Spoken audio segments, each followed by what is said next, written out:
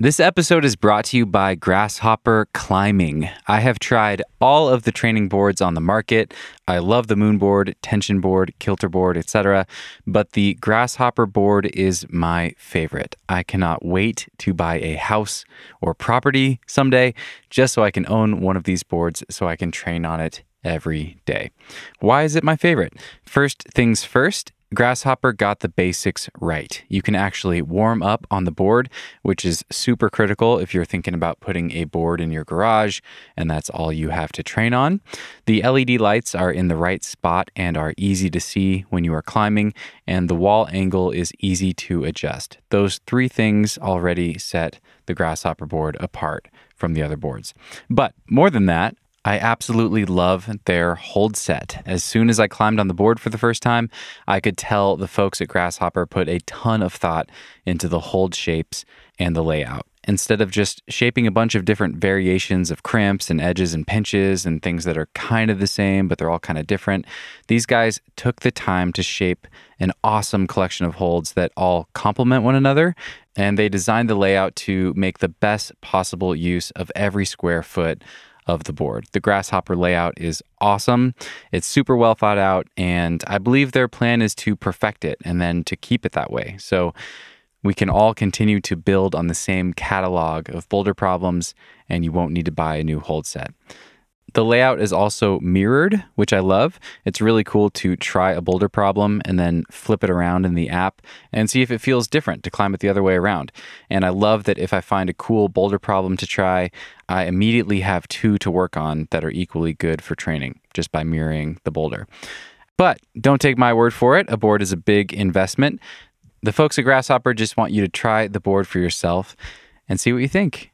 If you want to check out Grasshopper, be sure to check them out on Instagram at Grasshopper Climbing if you want to see the board in action. And you can visit their website at grasshopperclimbing.com to learn more and contact their sales team to find out where you can go try the board and to find out which board system is right for you. And if you are ready to pull the trigger, the folks at Grasshopper are offering you guys, listeners to this podcast, $500 off when you order a fully kitted out 8 by 10 foot board. That's their smallest board. And you can save even more if you upgrade to a 10 by 12 or their 12 by 12. Just tell them I sent you and they will hook it up and save you hundreds of dollars. That's like 3 pairs of climbing shoes you can save just for listening to this podcast. Once again, check them out on Instagram at Grasshopper Climbing or at their website, grasshopperclimbing.com. And be sure to tell them I sent you. This episode is also brought to you by Athletic Greens. I took some this morning. Athletic Greens has become one of my favorite parts of my morning routine. This morning I woke up, threw a scoop of Athletic Greens in a water bottle that I had kept in my little van fridge, so it was nice and cold, shook it up, and I sipped on that while I was making my coffee and prepping for an interview this morning. It's super refreshing and I love the flavor. There's some apple and some pear extract in there along with a little stevia to make it delicious, but not too sweet, and I really enjoy it. I look forward to my little Athletic Greens shake almost as much as my first cup of coffee every morning, which is really fun. Why do I take Athletic Greens, aside from it being delicious?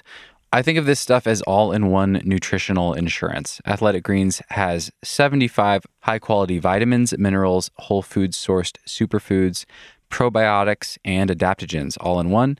And it really gives you all of the micronutrients to meet your daily needs. I like to eat whole foods when it comes to my nutrition, but it's hard to eat perfectly all the time. I live in a van, I travel all the time. Some of the places I climb are out in the middle of nowhere, and it's really hard to get good produce. I'm sure all of you can relate to that.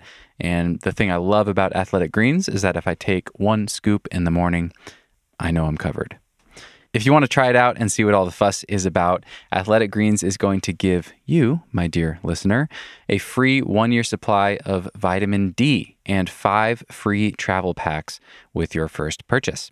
All you have to do is visit athleticgreens.com/nugget. Again, that is athleticgreens.com/nugget to take ownership over your health and pick up the ultimate daily nutritional insurance.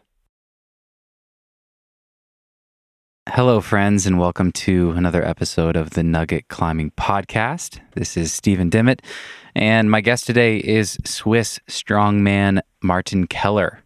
Martin is a very high-level boulderer and a climbing coach and a teacher from Switzerland, and he's especially known for his very long-term dedication to his bouldering projects.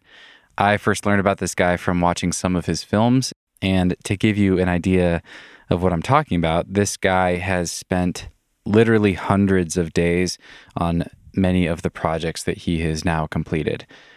It's pretty amazing. This guy's done a lot of hard boulders, but he has also spent weeks and months and years sitting under some of his hardest projects, just slowly, steadily chipping away at them until he gets them done. And he does get them done, which is so cool and so impressive. Martin's a really smart guy. He has a master's in economics and studied a lot of behavioral economics and psychology and neuropsychology during his studies. And he's done all of his hardest climbing after turning 40. He's 44 years old now, and he credits a lot of that to finally applying a lot of the stuff that he learned about how the brain works to his climbing and making some pretty massive shifts in his mindset and seeing that play out in his behaviors and things like that. So we really get into some of the weeds in this conversation, talking about the brain and how it works and how dopamine is the chemical of motivation and how to work with our subconscious brain and our brain chemistry instead of fighting against it. And it was super cool. We talked about a lot of different topics. We also covered some tactical stuff. Martin is obviously a master of strategy and getting the most out of his climbing sessions. He's really good at training on his projects, and that's really interesting to me. So we talked about how he might structure an outdoor session as a training session rather than always trying to send a long-term project, for instance. Anyway, tons of interesting stuff. One final thing to share before we jump in is that Martin and I had been talking for a little while offline before jumping into this interview, and we've been talking a little bit about Waco tanks, where I still am and where I was when I was recording this episode, and about some of my projects and about Martin's time climbing in Waco. So he mentions Waco and a couple of the climbs I'm trying later in the conversation. So just wanted to fill in a little context there. But yeah, we launch into this episode with me talking about how I was introduced to Martin and what fascinates me about him, and we take it from there. Thank you guys for tuning in, and I hope you enjoy this wide-ranging and very nugget-filled conversation with Swiss boulderer and climbing coach and teacher, Martin Keller. Cause no one can do it like we do it, like we do it, like we do it. Cause no one can do it like we do it, like we do it, like we do it. I want to share how I first was introduced to you and ask some questions. I'm really fascinated by you and your philosophy of climbing and training and what projecting means to you, and it's just so unique. I talk to a lot of people on this show, and there's a lot of commonalities. Like, everyone's different. Everyone has their own unique approach, but for the most part, people follow similar roadmaps, so to speak, in their approach to hard projecting and getting better and things like that. But you really stand alone in my mind as someone who's just committed so much more time to specific boulder problems than anyone else I've seen. And I want to read something. I think the first time I became aware of you was from watching a film called The Secrets to Ninja Skills.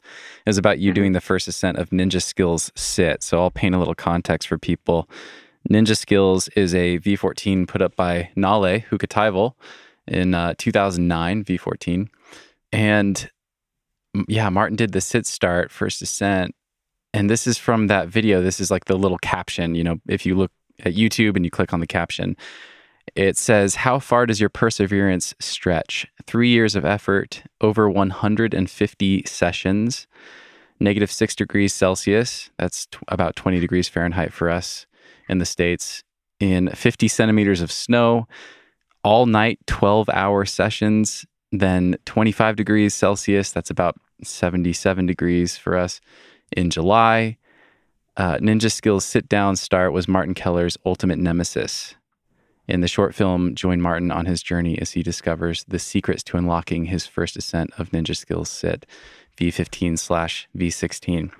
So there's like two things there that I'm so captivated by and would love to hear your thoughts on. And the first one, of course, is that 150 sessions. I've never even come close to that on anything I've ever tried.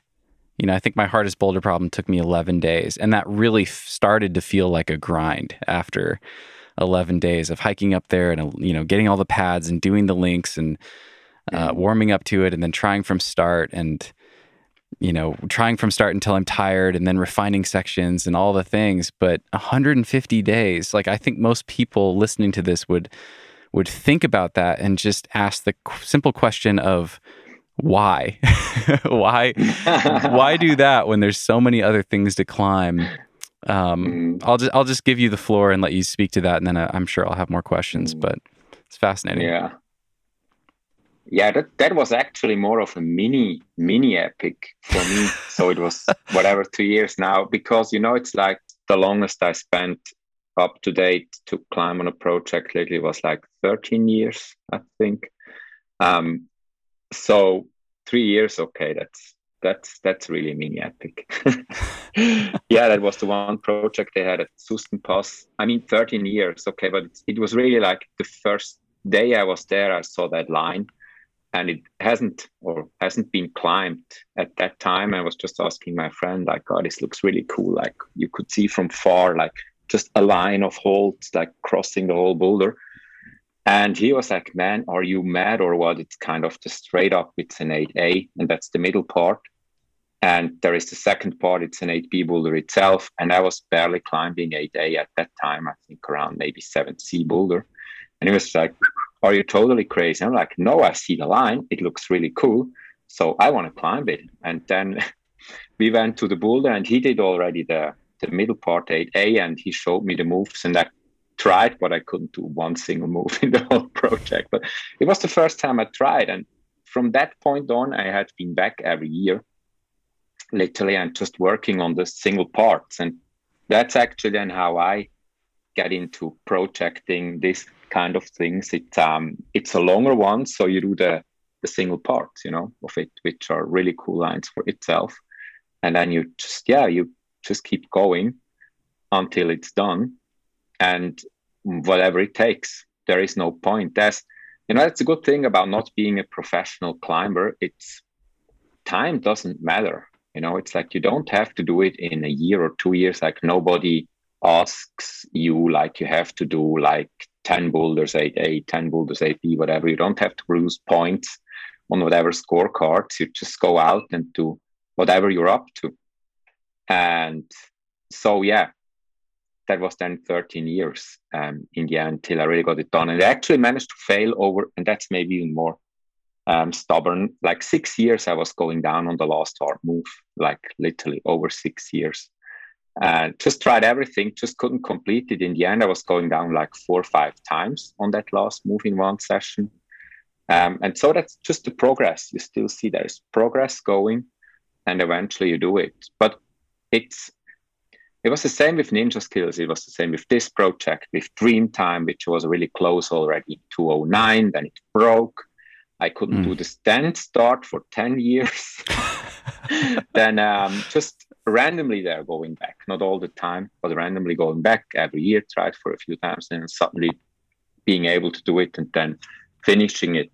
But it was always, can I say, and I even was joking before I did get really close on Dreamtime, which was a big dream, because there was the first hard outdoor boulder ever I've seen in 2002, I think, my first outdoor session ever in bouldering. And Fred Nicole just had done the first ascent of the world's first 8C boulder, and we just were running over there, and it's just mind-blowing. That line just doesn't get more just perfect angle, just cut with a knife, 45 degree wall, and just enough holds following the whole boulder, crossing it from the right to the left. It's just the perfect line. And stuff like this was just inspiring. I was doing 7A boulder at that time. So for me, it just couldn't even hang on the holds. It was just, this looks so beautiful. I just want to climb it one day. It was, but more of a dream. It was so far off, and for us, it was so hard that time. Bouldering was more obscure. Not many people were climbing. Like outdoor bouldering was kind of rare, and just a few ones like Fred, they were like superhumans, and it's just so incredible art moves.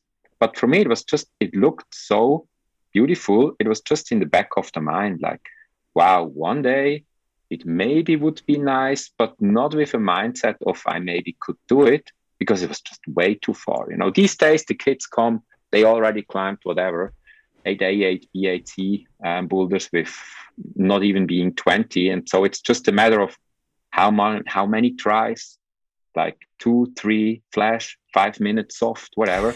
And it was just never ever a question, you know, it was just so far away. It was just, it looks really cool and it maybe would be really nice.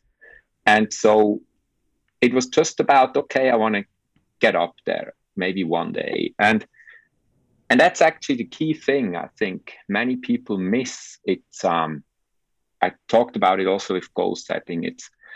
It's new school pop psychology says like goal setting, you have to set goals that should be attainable. Like it shouldn't be too far, shouldn't be too easy, shouldn't be too hard, which makes a lot of sense, because otherwise if it's too far away, people just give in, for sure. But there is a really important but, and I tell this everybody, it's like you have to look for something that inspires you. You know, when people come and say, yeah, I want to climb a V10, which is a really cool goal because it's double digit. It's in at our place, the magic grade, it's 8A.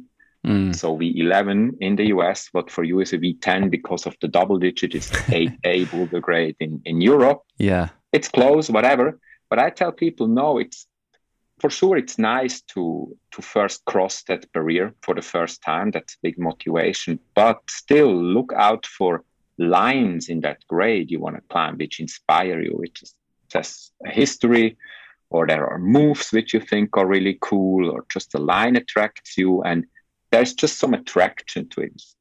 So this is kind of what keeps me up and keeps me going, gives me that dopamine in my brain. And out of dopamine, there is adrenaline made. And this is really what keeps you up and drives you. That's actually motivation on a molecular level. And so that's the first step. But then for sure, it's like I was standing in front of I was standing in front of Dreamtime V15, climbing V6, V7 at that time. So that's just too big of a gap. No sense in jumping on the moves. What year was this? 2002. Okay. My first outdoor boulder session ever. I still remember that one because I hated it. I literally hated it. That's another funny story. You know, it's like we were just training for rope climbing. I mean, I have a traditional background, like learning to climb in the mountains, mountaineering stuff, nearly dying a few times. And then I decided it's too dangerous in the mountains. Let's go sport climbing. I don't want to die. I just love life too much. And then was sport climbing, and we trained, obviously. There were the first few homemade boulder gyms, and we trained indoors for rope climbing. And then there was bad weather. And then friends were like, yeah, let's go bouldering. And I was like, yeah, okay. We do it indoors, so let's go outdoors. And we went to Cresciano, like the famous Swiss boulder area at that time. And I hated it. After 2 hours, I couldn't climb. One problem, there was no skin left because I was clearly in lack of technique. I could pull super hard, but there was no technique for technical outdoor climbing on, smooth granite slopers, because we only climbed on positive in-cut crimped limestone at home. So I literally told myself, like, I will never do this again. Outdoor bouldering is not for me. Yeah, and then I go 13 years to one boulder, and I spent years maybe in Cresciano since then, like climbing a lot of the classics and the big ones like Dreamtime and Story of Two Worlds. Wow. But that was my start to outdoor climbing. And you see there again, it's at the first impression was like, I totally suck, and this was always the theme for me. Nothing came for free in my life. The others were always faster. They learned quicker. They were already better. And I always was coming behind. Like, I don't understand this. I can't do this. And I was always, it was at school. It was with soccer. I was playing soccer, and I was just, my friends were getting really good and going to, like better teams, and I was somehow stuck at home and just, what the heck is going on? But in the end, I ended up playing soccer at the juniors at the second highest division in Switzerland. So coming just from a nobody, the lowest, whatever league you could be in, and somehow made my way up because I just loved the game. I just wanted to go for it, and I tried really hard. And if it didn't work, I just did try harder. And so that seems the theme there in climbing, the same. Like, I started climbing and people were telling me like, man, you're 20 years old, you're way too old, and you're totally lack of technique, it's horrible.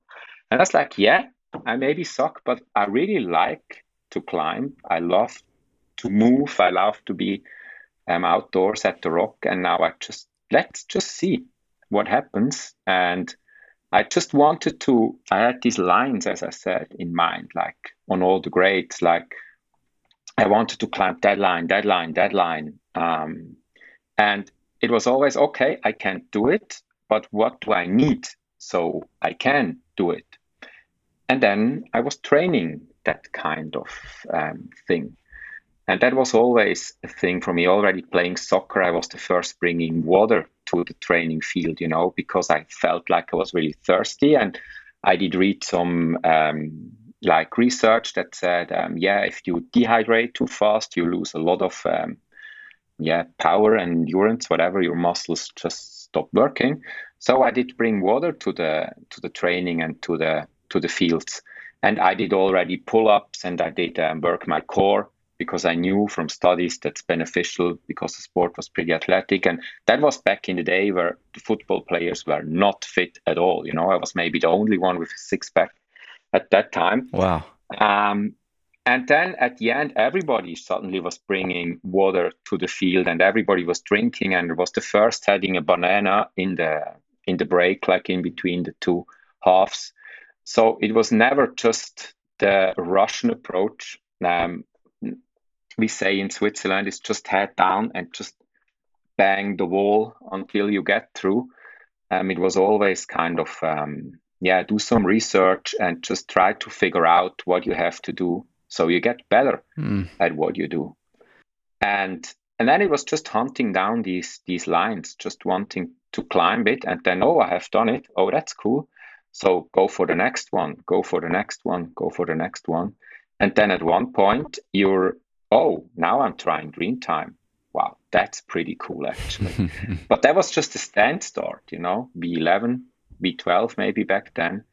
And it was super cool at one point to climb it. But still then, I wasn't really thinking about the whole line as a realistic project. Just then, the little steps to do one step at one time. And also because you ask, like, why you go back for 3 years or 150 sessions to one boulder, or spend whatever 13 years going back and back. I mean, I did climb some other stuff too. Okay, it's not that I just jumped on that stuff. So I did a lot of the classics, and then when you're done with what you can do, more or less, then it's then it's just the really hard stuff that's left.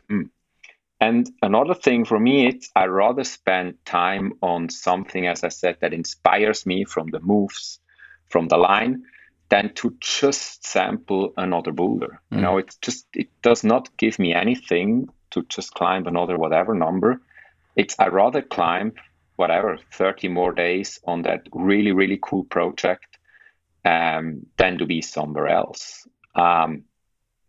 Ninja skills as well. It's such a perfect boulder. It just doesn't get any better. It's a huge, like diamond-shaped, perfectly shaped piece of rock. It's a beautiful setting, really quiet, sits on a south slope, so gets sun, which is beautiful in winter. I could see down to Kironico, which is on the big famous area on the other side, and I could literally see the people freezing their ass off down there.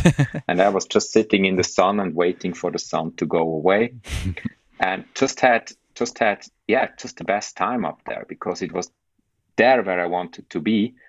And also, people, and that's a lot of people come to me for coaching as well. And then they are like, yeah, they train so much and they train so hard, but then they plateau and they just don't get out of it what they want. They don't send the project. And then I always ask them, like, it's part of a big assessment, but I always want to know from them, like, what was it when you started with climbing? What did you like most? And also now, what do you like most about climbing? So, what is it for you, Stephen? What do you like most about climbing?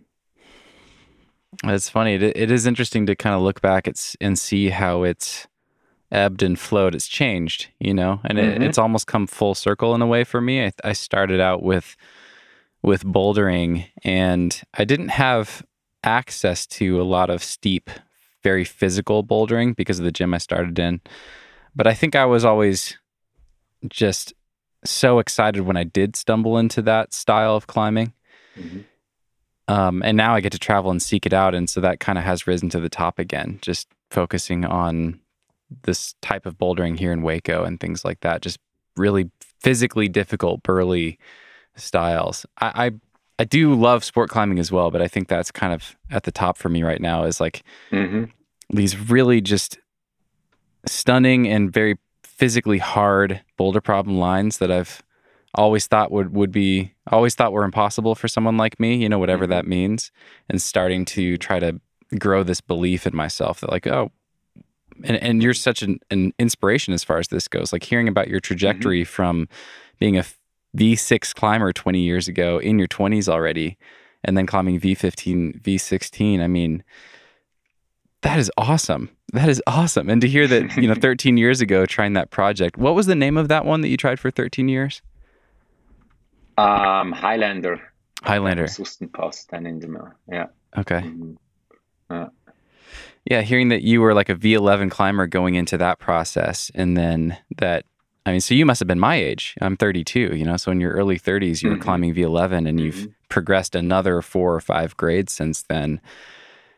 It's just so... Yeah, in the 30s, yeah, maybe already V13, I think, up to V14. Yeah, it depends, grades are so fluent, fluctuating. And you know that yourself, everybody who's climbing out there, doesn't matter what the grade is, you will always experience if something, especially in bouldering, fits your style, your body, you jump a grade easy. If something doesn't fit your style, you're just maybe, I'm sure there are always trips to Fontainebleau. There are V7s I cannot climb, maybe even V5s, or I will really, really try super hard for maybe a day to get up. But then I flashed up to V11, whatever. Wow. It's so relative in the end. And that's maybe another concept, But just before I get back, because you didn't answer my question, what you really like about bouldering and rock climbing? What is it what you like about it? That's surprisingly hard to articulate, isn't it? I think at the very top, it's movement. It's like anytime I experience that process of something feeling just really, really difficult, desperate, ugly, and then refining it and going through that process of eventually getting that very ugly, difficult piece of climbing to flow easily and gracefully, like that. Nice. That evolution, that process is that's it. That's what I'm seeking all the time. I love that. It's the best. Yeah. Well, what is it for you? Really good. Yeah, similar. I think turning the impossible into possible. And also, movement, and not just doing it with sheer power. So it is kind of a nice sequence, like somehow a nice choreography. So nice movement. Sometimes I even not climbing the easiest solution because I just like a particular move, or I don't like a particular move or hold. Then I maybe do it even a bit harder. I don't care, but it's nicer to climb. And as you say, movement, being out outdoors, touching rock, being in nature, and moving around there and having just freedom to do what I want to. I can climb, I can just sit, I can eat, I can sleep. Just kind of a, yeah, pure freedom. Mm. And it's for many people, it's stuff like this. It's like nobody answered me ever what you like most about climbing. Nobody comes up with, I want to send every weekend to whatever boulders. Okay. And then people come to me and ask me, like, yeah, it's getting really stressful and I'm disappointed. I cannot send more. And it's like, yeah, interesting. But when I ask you what you like most about climbing, you had a really nice day out. You have been out with your friends. You had a fun time at the rocks. You climbed on the rocks. You moved. You maybe solved a little puzzle. You maybe found some new microbeta. Okay, you had a great dinner with friends, just a good time. Um, but okay, you didn't climb your project. But that was not the point in the end, wasn't it? So for me, it's really that. It's not climbing. It's not about climbing, like getting to the top of boulders. I always, if I want to get to the top, I can just hike from the back. That's not the point. It's not the point in getting to the top. It's as you say, it's that process of solving a puzzle. For me, that's some of the best moments in my climbing. It's not when I top the things out. It's the moment I solve a puzzle, or I found a nice sequence, or I have by myself, or I have a good time with a friend, and we solve it together, a puzzle, and wow, now it's possible. We kind of did it. That's for me the really, really cool moments. And when you realize, and you really have to work. I mean, it's our society. It's always, it's like checklists. You have to do this, to do this. It's performance. It's so important. You get measured all the time. At your work, it's like your computer program tracking how many mails you done, how much time it took you. It's crazy. It's performance. Everything is measured. And yeah, and for me, climbing still, it's maybe the roots also, how I learned, got into climbing back in time. It was really a sport of can you say, it was kind of a revolutionary thing, it's like these guys were just spending their time out there in the desert, Hueco, for example, or in Ticino, so it was like, yeah, it was special. It was not just, can I say, yeah, it was not being part of this like hamster wheel, just running around and just spinning and go for your career and just get the ladder up. It really was something else, like do something you really like with your time and with your life, and just another way of life, definitely. And for me, it's this, for you too, for many of us, climbing takes so much time and effort. So many people put so much in it. This is not just a sport anymore. It's no disregard to tennis or whatever, but it's like you head out for a weekend trip. You drive for whatever long hours in the US. Especially, I learned, it's not so close as in Switzerland, but still in Switzerland. Then you're out for the whole weekend and you do that, and it's just, there is so much more involvement than just going to the gym for 2 hours and then be home again. You play whatever round of tennis or whatever. It's way, way more commitment in there. So much time that it's definitely, for me, it's a way of life. I arranged my life around my climbing. That's how I did. I knew with 20 I want to have that time for me. I want to spend that time on the rocks. So I was planning my life in a way I could spend that time outdoors on rock. So, and on rock, being out there and be climbing. So for me, actually, a good session already is when I get out there to the rock. It's on the drive to the rock, I get a nice coffee and a nice croissant, maybe with chocolate inside, and I have some nice music or a podcast. I learned something, and I'm out there and I can climb. I don't have to send anything because I literally am doing what I want to do, And so I literally don't care. For sure, I like to top out stuff and climb stuff too from time to time, but it's not priority at all. And Mm. funny thing is when it's getting less and less a priority, then that's the moment where I send, or a lot of people start sending. I think even Sharma was once this quote he had: you have to let go of the desire to reach the top, or something like this. It seems totally contradictory. I mean, you really have to want to get to the top, but on the other hand, you really have to let go. Mm. Otherwise, you will be just too tense, too focused, and you will be just not relaxed enough. And then we're Right. back at the brain and how the brain works. Because people always ask, like, yeah, that needs a lot of willpower. Like the 150 days at Ninja Skills. There was snow, and then it was rain, and it was hot, and really all night long and stuff like this. I don't really recommend to people doing that. It's not the most clever way, for sure not, um, to go so often to one point. But it's, as I said, for me, that was my kind of inspiration, just to climb on that piece of rock. That just gave me the inspiration and the drive and motivation to go and go again.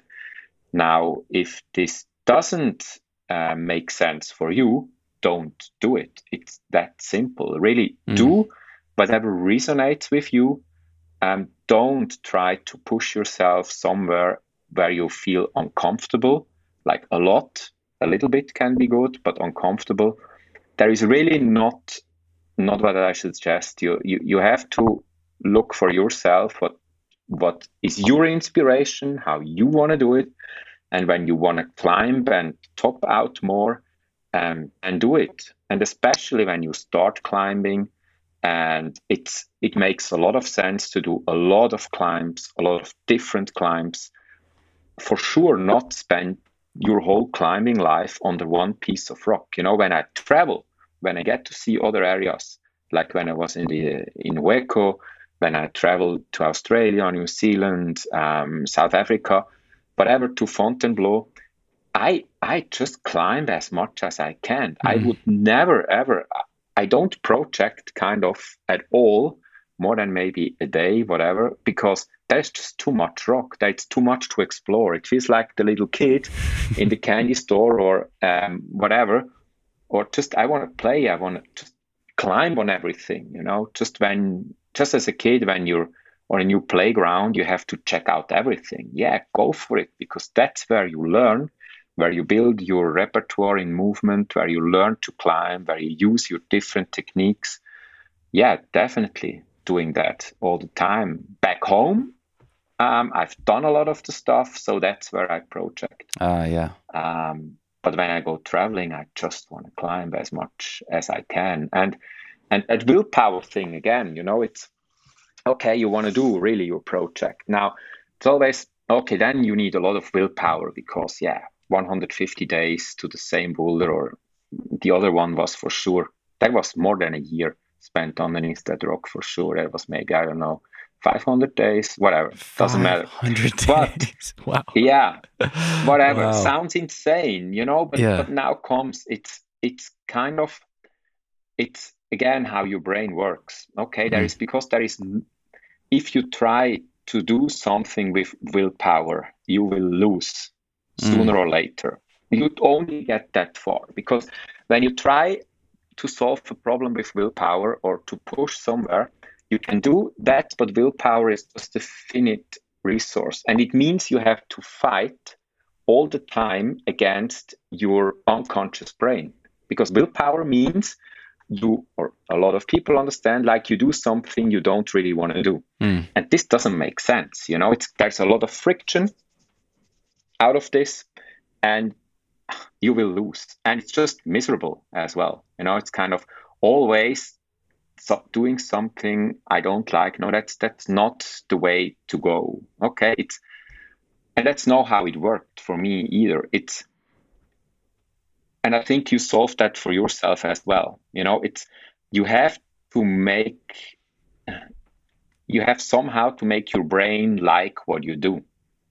So your brain actually supports you, your unconscious brain. So you actually don't need willpower anymore. And that's why when I do mindset work with my clients, it's not just at the surface. Because at the surface, you learn, yeah, you can do whatever tricks, to get your mind into the right zone and function better.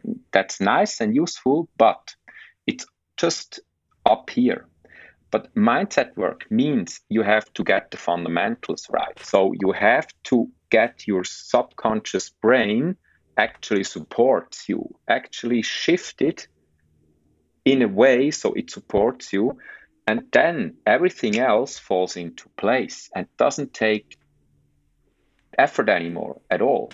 And so that willpower thing you can basically forget because your unconscious brain goes in and says, yes, let's go again because I want this too. And then you just go and it doesn't need effort. Then I sit there at Ninja Skills after a full work day, arriving at 12 in the night, doing a warm up, and then starting to climb at 1 a.m. And then, driving straight back home to work because at 5 a.m. you don't need to sleep anymore. And then, whoosh, also not recommended. Okay, that shouldn't be the Wow. that shouldn't be the default session, but it can be. It happens from time to time. And again, it doesn't make sense from a point of view. Watch your sleep. Okay, sleep, it's the number one factor for your physical and mental performance. Another thing people don't get, and I hate these managers, like, I only need 4 hours of sleep, these top managers, and I work, and it's like, yeah, you're just a stupid idiot. You could be so much more. You could be Totally. so much Yeah. more efficient if you would sleep 6 to 7 hours. The same goes for athletes. Just don't listen to these people.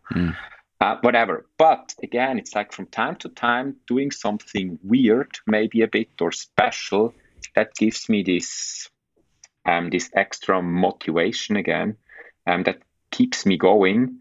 And as I said, when I have my brain lined up, my subconscious brain, this doesn't need willpower at all. I either have to take myself back to not do stuff like this too often. And so that's actually really how it goes and how you make it work. Because it's when you get home after a day of work and now you're home, now your brain doesn't want you to get up and go training for climbing anymore. That's the most stupid thing you can do. It's from an environmental aspect, your brain wants you to survive. So that means energy conservation is a big, big thing. Because back in the day when we still lived in trees and in caves, we couldn't go to whatever shopping market, supermarket, and just get 2,000 calories in our mouth and whatever. So energy conservation is a big, big thing. So what your brain, your default mechanism is, just stay at home because you have food at home, you did the work, now it's energy conservation, recharge.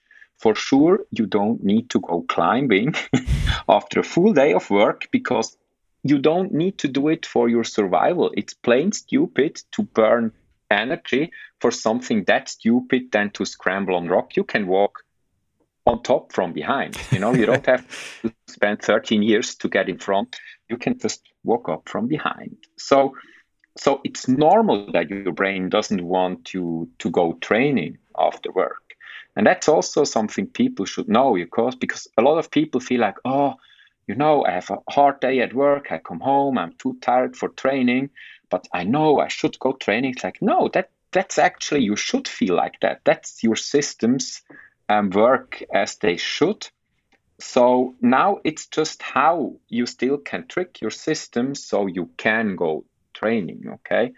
And so that's then the thing. So you don't need willpower when you trick your unconscious brain into actually, I want to go training, okay? And there is some tricks you can apply so your brain thinks going to train, it's actually a really, really good thing. And then you don't need willpower anymore. You will drive to the gym like, yes, let's go, 3 hours, all in. And everybody else like, yeah, but the week before you were just sitting on the couch. Now what happened now? It's like, yeah, okay, that's just the unconscious brain now supporting my decisions, versus it doesn't support my decisions. And that's shockingly easy to do. It's just many people don't know. And that's what I don't like as a teacher. It's like, man, we should teach people how the brain works. Mm.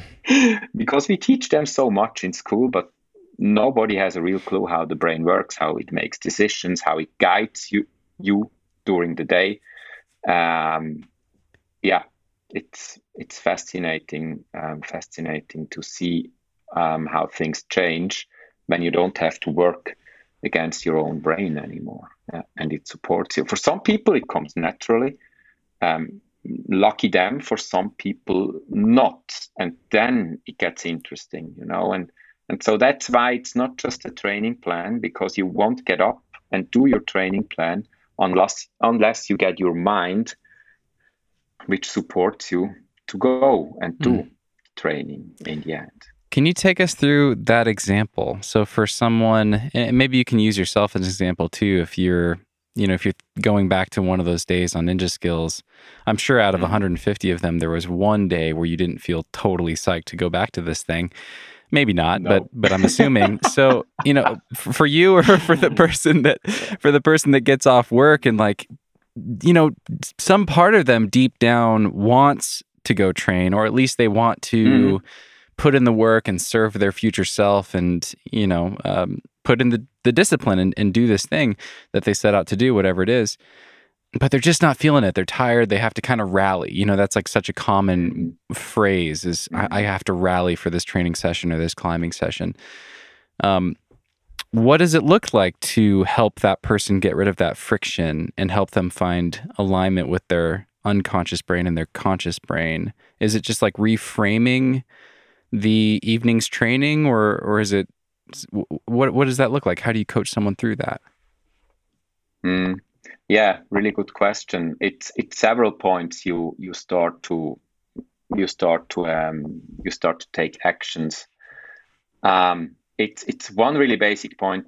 That's one you hear a lot, but it's really powerful. It's make it as easy as possible to go for the training. This makes a lot of sense. If you have a 2-hour drive in like heinous traffic, that doesn't make things easier. So it would be nice if there is something closer. For sure, don't go home before climbing or training, because once at home, you won't leave home anymore, because it's just and that's also how your systems work. It's like at home, you start to relax, you start to chill, because it should be a place where you calm down and where you relax. And what this makes with your brain, it just takes the motivation out of your system, literally on a chemical way, because you start to relax, means there is chemicals coming up that make you comfortable and relax. And that's not what you need to go training. So you need your brain to be active and be alert. So many people know that's why a lot of people drink coffee, in the morning, to be active and alert, because coffee triggers adrenaline in your brain, and this actually makes you able to move and to be active.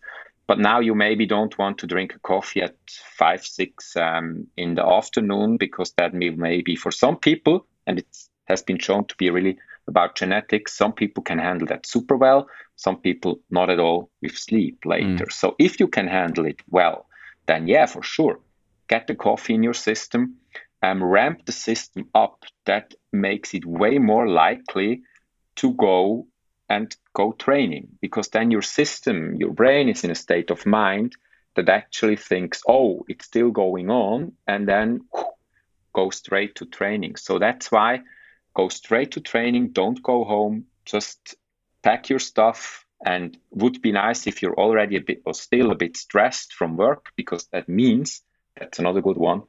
Stress, I like it, because everybody thinks stress, it's so bad. It's actually not. Okay, so use that state of mind, that energy, maybe get a coffee or just whatever. If you have time in between after work, play a video game for 10 minutes or 15 minutes.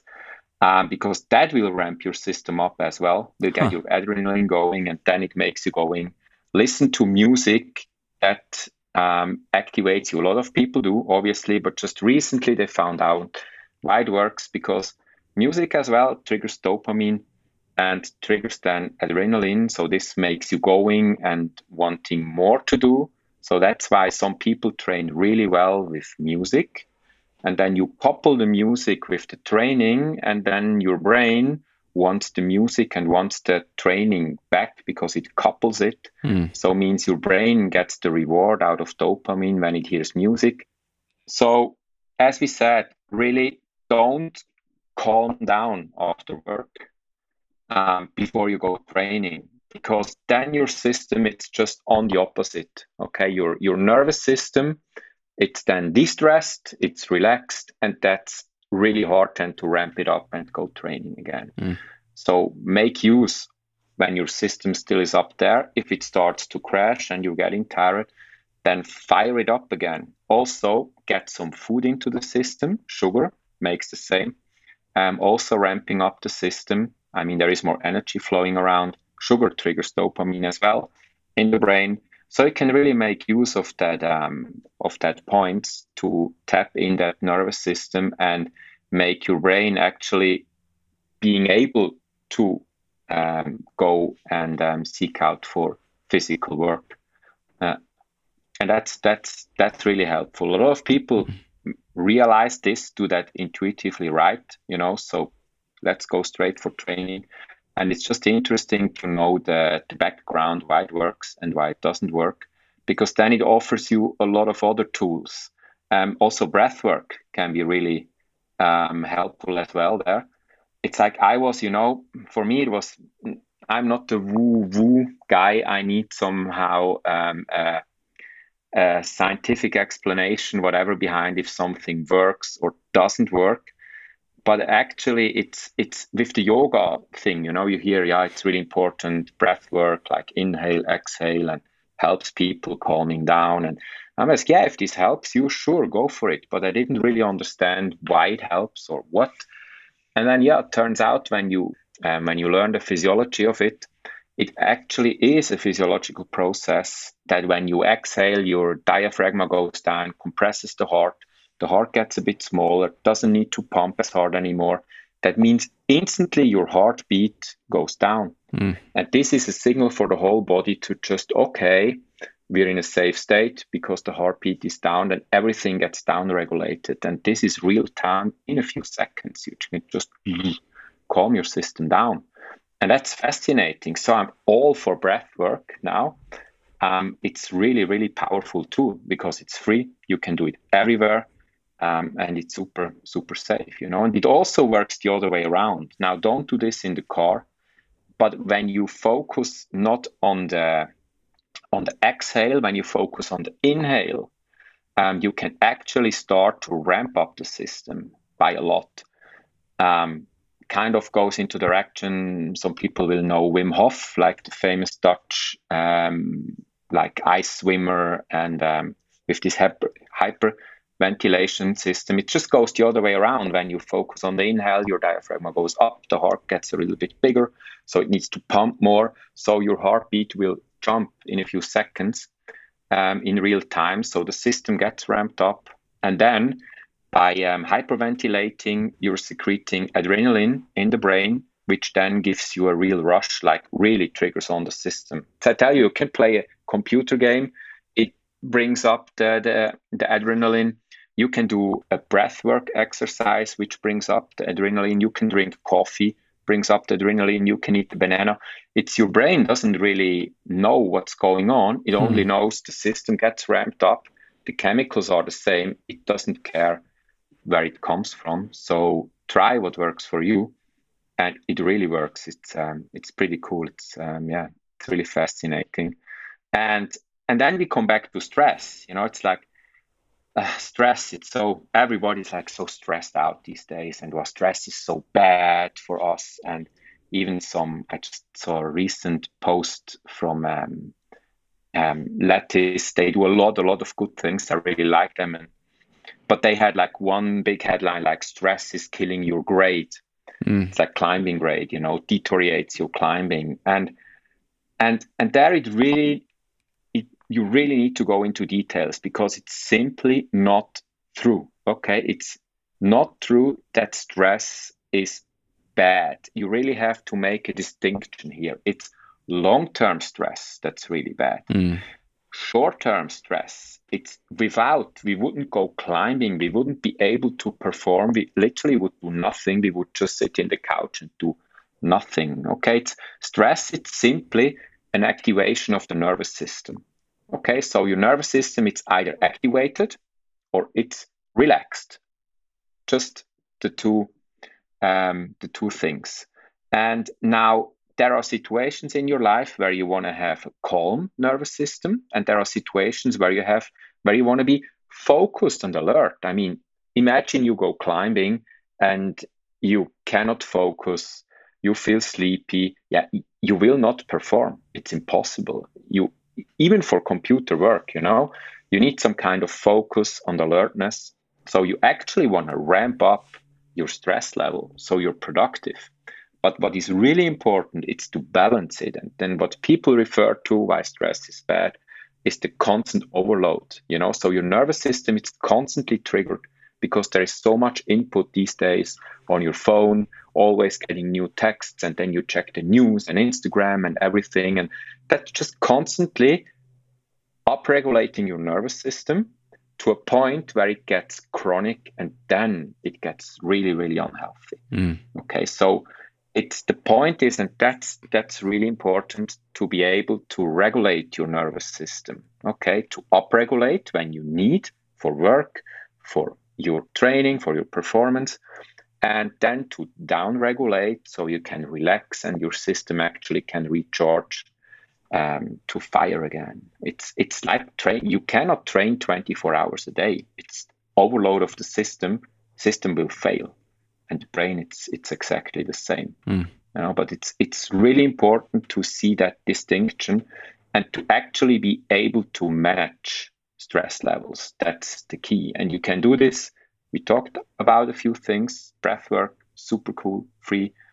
And there it's a few, as we said, like behavioral approaches, and there are supplements, of course, you can take which support in one way or another. We had coffee, so that's a supplement to upregulate your nervous system. But now when you're an anxious person and you maybe have fear of falling when you lead climb, you maybe don't want to have your system too upregulated because you will freak out. It's just too much. So it maybe would make sense to get back with the coffee intake before you go for a whatever critical lead climb, because that could be then way too much. Okay, but you may be a person that can tolerate coffee a lot, so there is no problem. But it's just stuff like this, which when you're mindful about what you do, you will learn how you will have to act on these sides. Yeah. What are some of the things that you like to do to turn the nervous system off or turn it down at the end of the day? If you're not going out for a midnight training session. Yeah, exactly, because then it's the other way around, obviously. Because then you want to upregulate heavy. And it's just to say, maybe to upregulate, one thing is light.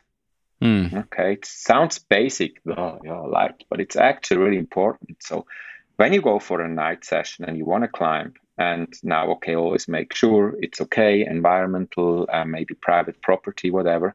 Be mindful and careful there. Good thing in Switzerland, especially in Ticino, it's pretty relaxed. We can go out in the night. There are other areas where you shouldn't go out, so always make sure that you know the local rules, what is okay and what is not okay, but okay. Ticino, it's okay with the night sessions, and so I bring big lights, big floodlights with me. And so I have my whole Boulder, it's bright.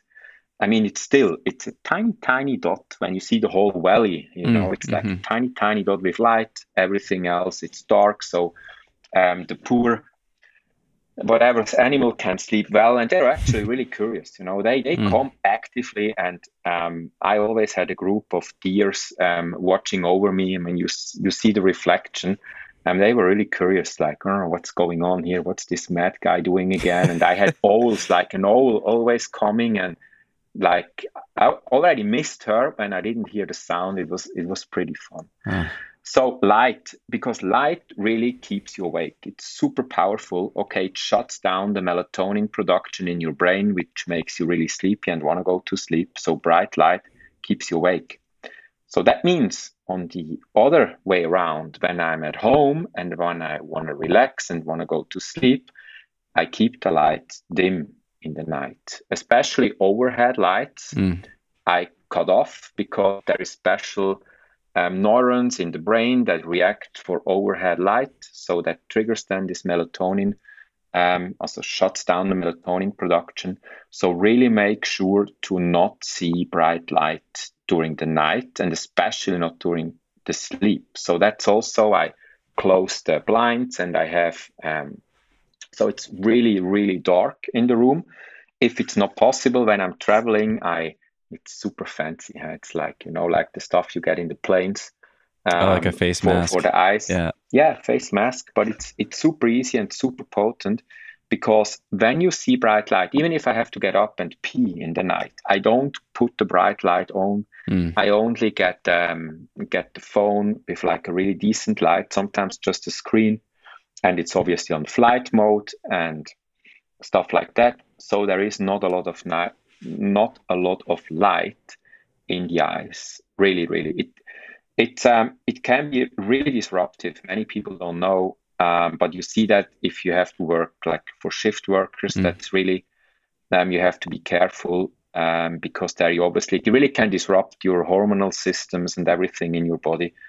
And so that's also why I don't suggest to do night sessions too often and not too long in the morning. As said, there are some all-nighters can happen, but really shouldn't be the norm because it really messes with your hormonal systems and with recovery and everything. So I really started to change that for myself as well, trying to get like regular sleep times and not disrupt the system with all-nighters too often because it's the older you get, especially, the more you realize how important recovery actually is. So you get that one down, and then you can also start to regulate or play a bit with your body temperature because you need your body temperature to go down to have a proper sleep. So it shouldn't be too warm where you sleep, like no sound. So I literally have earplugs because we also have cats. They rumble around sometimes during the night. And so I have earplugs. It's dark. Yeah, that's no light. And that helps big time, definitely, to calm Mm. down. And then also light on your phone, not a good idea. Okay. There is night mode, which helps already, but simply not looking at bright screens from whatever 8 o'clock, maybe 9 o'clock, helps a lot to calm the system down. And it's not helpful as well to watch whatever super tense movies Mm. or series or even just check news feeds. It's Yeah. when you check news feeds on your phone, it's your brain constantly gets news, and that's always this dopamine and adrenaline system kicking in. And this actually keeps you awake and in a alerted state of mind, Mm. and so not in a relaxed state of mind. So yeah, really old school. Get a book or not even cuddle the cat and talk to a friend or to your partner, and just somehow, yeah, really relax. Try to really calm the system. And there is one last thing, maybe, with your food as well. It's like always, like, don't eat too close before you go to bed because your body then will still be digesting. But for some people, if they eat too early, then it's also a problem. Mm. I try, and it's now we're in nutrition, but I try um, to get my dinner, yeah, not too late, but also not too early. And I try to get some carbs also for my dinner because carbs are made in chemical processes into melatonin in the end. It's tryptophan, then it's serotonin, then it goes into melatonin, and it actually helps you on a natural way to sleep better. So because it's so in vogue these days, and a lot of people try it, like keto diet for climbers as well. So you go heavy on protein and fat and reduce carbs. So your body runs on these ketones for energy production. Like some people experience, some not, but it can happen that some people experience problems with sleep. And then it can help to add a little bit of carbs before you go to sleep. So you produce the sleep hormone and you will have a way better sleep. And it doesn't need to be too much. So it doesn't need to kick you out of ketosis. Some people can have 50 grams of carbs, but there are even people getting 200-300 grams of carbs per day. Still, they are in ketosis. So it's worth to check that as well. But definitely, make sure to get a good night's sleep, and also the mattress and the pillow and the blanket, so it's not too warm, not too hot, helps a lot. The older you get, you will value a good night's sleep more and more, for sure. Well, thanks for all that. That's awesome. Super helpful. And a lot of very actionable things that people can try from there. I wanted to ask you more about your training, and this takes us back to that ninja skills video, because you said in there, you had an interesting quote. You just at one point pointed to the boulder and you said, "That's my gym." And I think you said you either spend time in the gym or you spend it here, but you have to put in the time. That's the only way it works. You said something like that, and I love that. But I wanted to ask you, going back to the 150 sessions on this boulder, and it's interesting that you said you don't resonate with the Russian mentality, because if anything sounds like beating your head against something, it's spending 150 days on a boulder. So I'd love to hear, like, how are you using that as training? And I'm going to ask a few questions in one, and you can tackle all of them. But yeah, how are you training on a boulder like that to make sure that you're getting strength adaptations from it and improving? And then if you show up to the boulder on one of these compromised sessions, let's say it's slightly damp or it's slightly hot or whatever, it's unlikely that you're going to have your peak performance and send the thing. What do you do? What do you do to make sure that session is productive if you've already spent 100 days? Are you refining beta even further, or just... It's hard to imagine that there's any way you could make progress on day 112 if it's bad conditions, but maybe I'm wrong. So I'd love to hear how you think about that. No, it's definitely a good question. The one with conditions, it's maybe a good one. That's one I had to adjust and learn as well. It depends on what stage you are. When you're getting close, really close, then it's a trade-off. You think one more day, but to make it happen, it needs to be like decent conditions. So then it's definitely not worth to head there to make like all the trip if conditions will be bad. It snowed or it just rained or whatever. Then it's just no point, unless you just want to have a walk and you want to see it or whatever. But from a training perspective, for sure, like sending perspective, it doesn't make sense. You can then go and say, yeah, it's just a training session. So you're rehearsing moves. But when you already spent that many days, you maybe don't need that anymore, So I also like transitioned, like I will not go when it's too bad conditions anymore. Then I go somewhere else. I go training to the gym when it's really bad, or I will go to another boulder in another area where there is better conditions. If the conditions don't matter, if you're just training the sequences, then if there is dry rock, conditions don't really matter. Okay, it's not perfect, but who cares? You're just training. Okay, and for training, conditions don't need to be good. You're just putting a stimulus to your body, and your body will react to it. And your body doesn't care if it's good conditions or not. It's just a stimulus, he cares. So when it's bad conditions, you have to try harder for the same thing you try. So that's actually maybe not even bad in a way of, yeah, you have to try harder. So it's Mm. better stimulus in the end. You come back, it's perfect conditions. You will just cruise it and crush it. That's another way to go. And then maybe an important thing is this kind of long-term projects usually are power endurance projects. It's like 1 minute of climbing or more. So that's with ninja skills the same.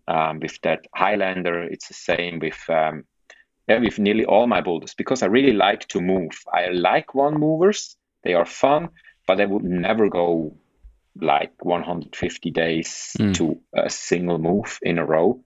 That just completely doesn't make sense. You can go a few times, 4 or 5 times, and if you don't make like big progress anymore, then do something else. Train specific for it, go back, stuff like that. But when you have power endurance problems and there is maybe a stand start to it, like there is a lot of these days, then yeah, you can just work the sequences together.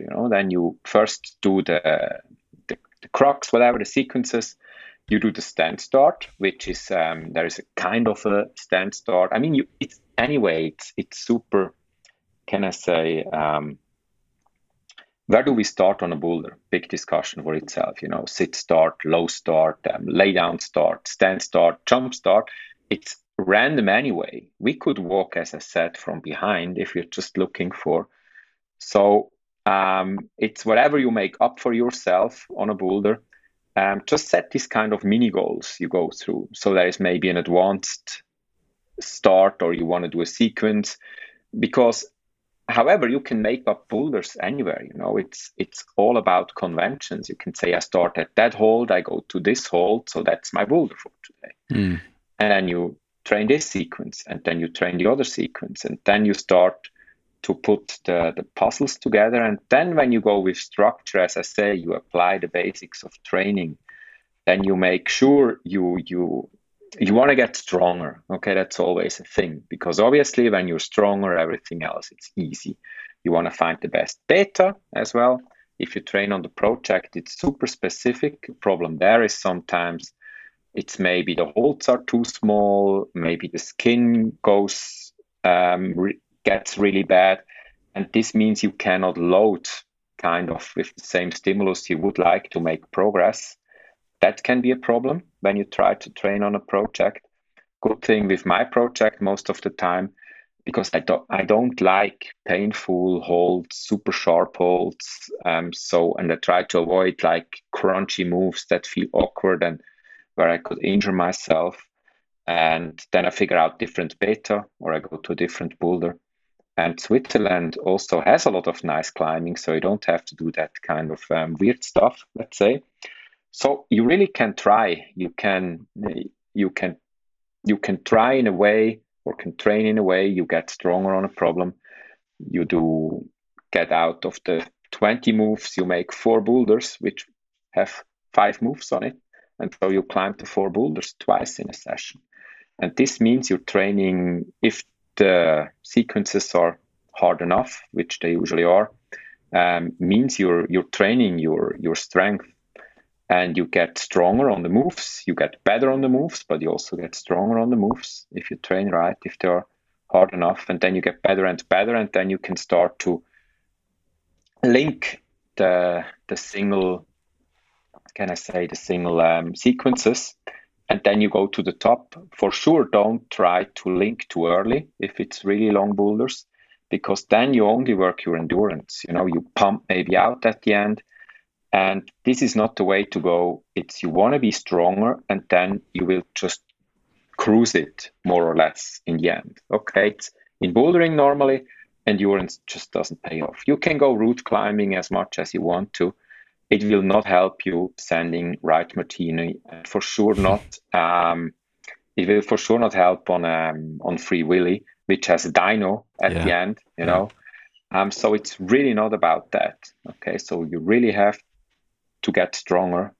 And yeah, you can do that if you follow that principles, like getting enough rests as well. Don't get pumped out. Work in that 5 moves. You can look around what other sports do. It's climbing, it's such a young sport that's not whatever. So you look at other sports, what they do, how they train, And then you look at guys that are really, really strong.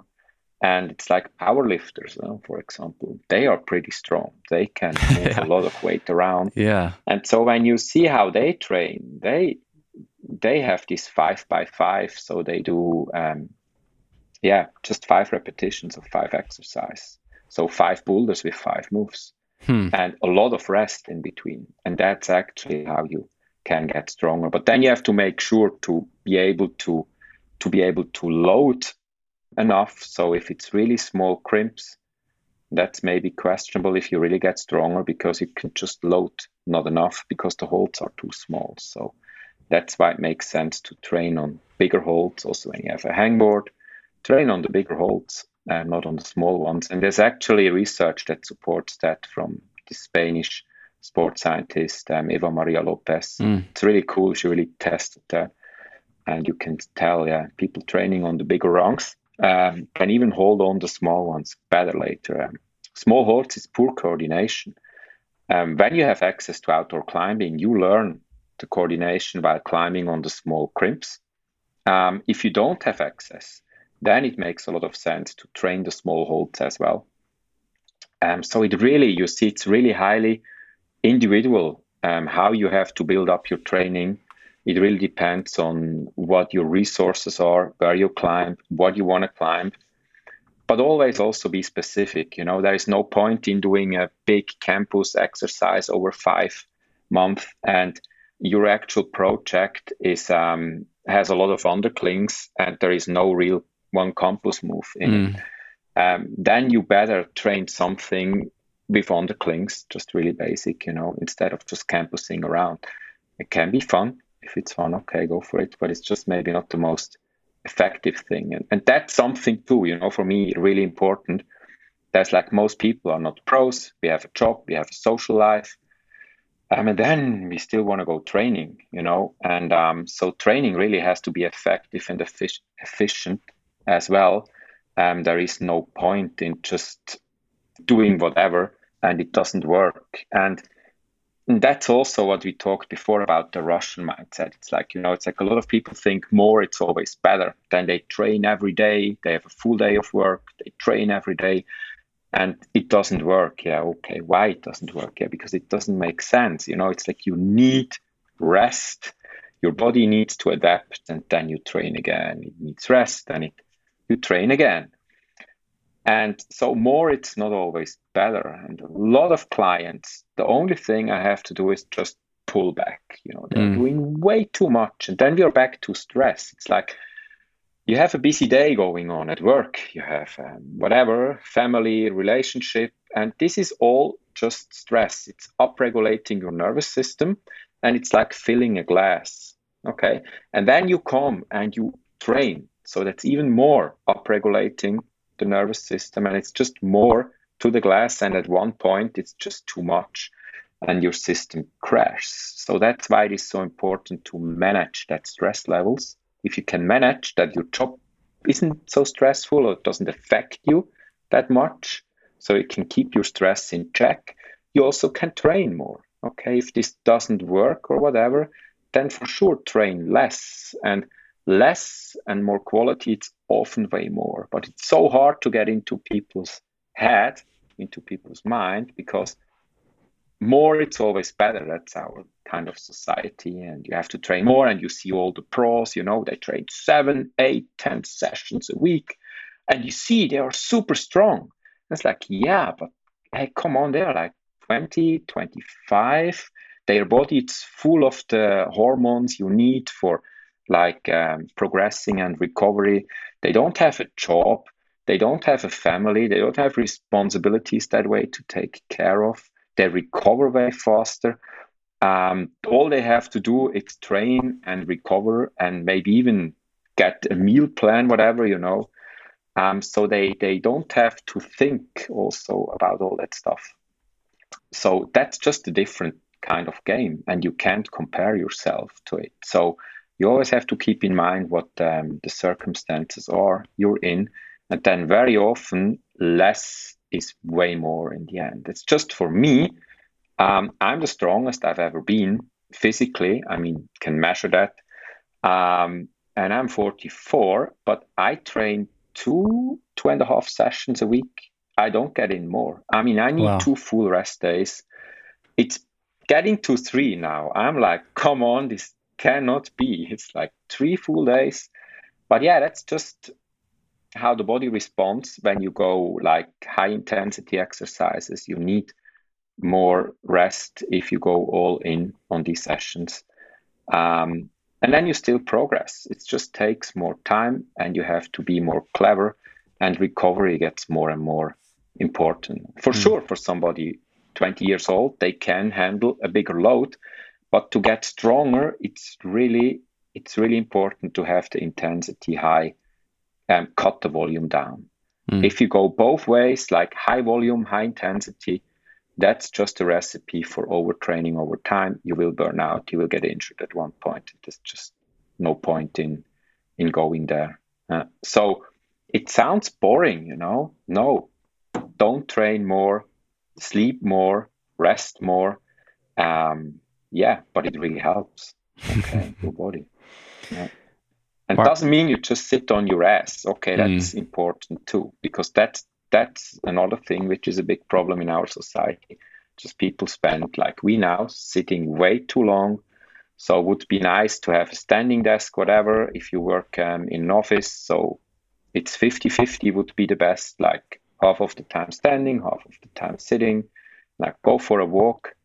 There we have the sun again. Okay, would be perfect to see daylight early in the morning, because this sets all the clocks in your body for all your hormonal systems to work properly and release the right hormones at the right time. Stuff like this, really powerful, really simple. Mm. So get a dog. So you are obligated to get out in the morning. You will see sunlight, even if it's cloudy. You get so much more photons into your eyes than when you sit inside, even with a bright light.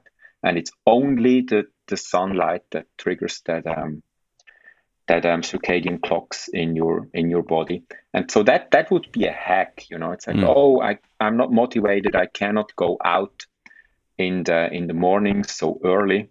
Yeah, then get a dog, and then there is no question, you just have to get out. You have to trick yourself sometimes, again, your brain, so it supports you in what you want to do. And it's powerful. It's walking. It down, many people don't know too, it's down regulating your nervous system. Again, it down regulates your stress center in the brain, like for hours to come, which means you are less sensitive to stress Mm. afterwards. So whatever stress comes, you can buffer way more. There's even some psychotherapy that works that way. It's when your therapist moves whatever, a finger from left to right, or a pencil from left to right, it's the eyes going left to right. It's called optical flow. When you move in space, space goes past, and that really downregulates the nervous system. When I'm at the passenger seat driving, I fall asleep in 5 minutes. So for me, that works super powerful. And that's actually this calming effect from this. And this you can have with just a walk. Mm. So you get fresh air, you get the cardiovascular system running, you get daylight into your eyes, setting all your hormonal clocks, and you downregulate your stress center. And you see, it's stuff like this. It's not just about climbing.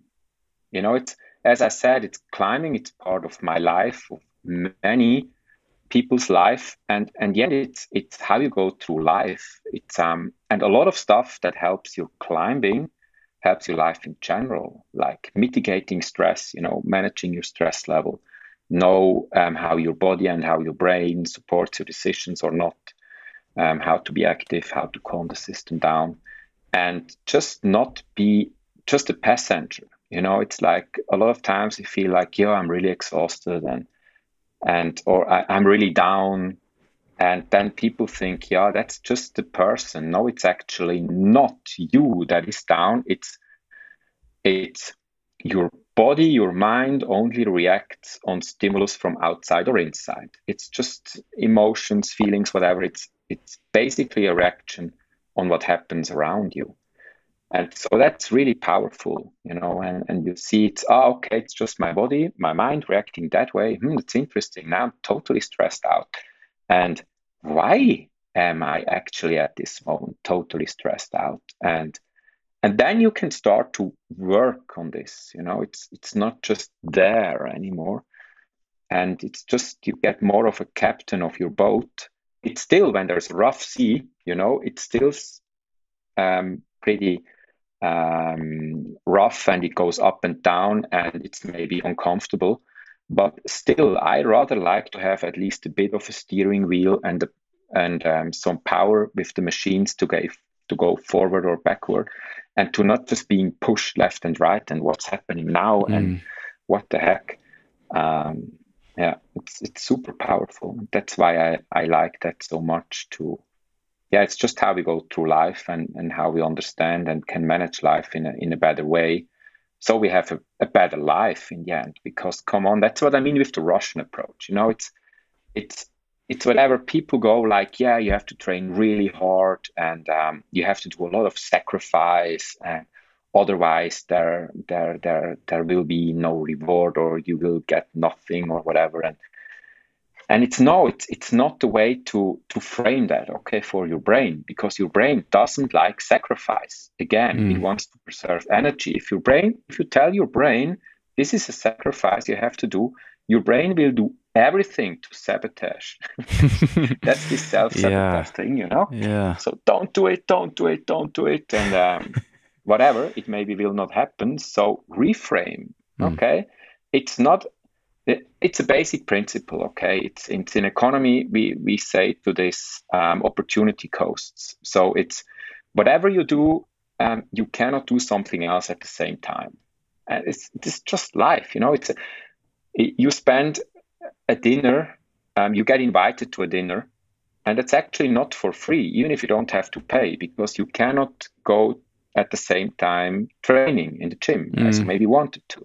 So you have to sacrifice the training for the dinner. It's like, no, that's not a sacrifice. That's just a priority. It's just, I would like to do both. I cannot.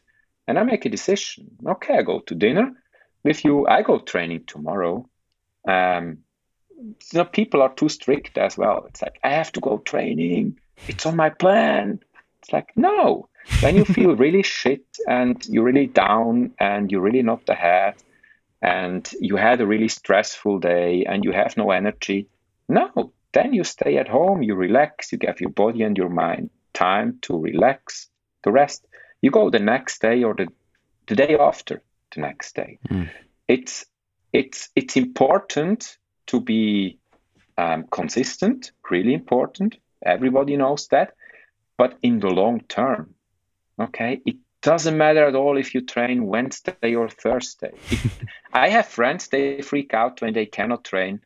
Like 2 rest days in a row, they think they just can't climb anymore.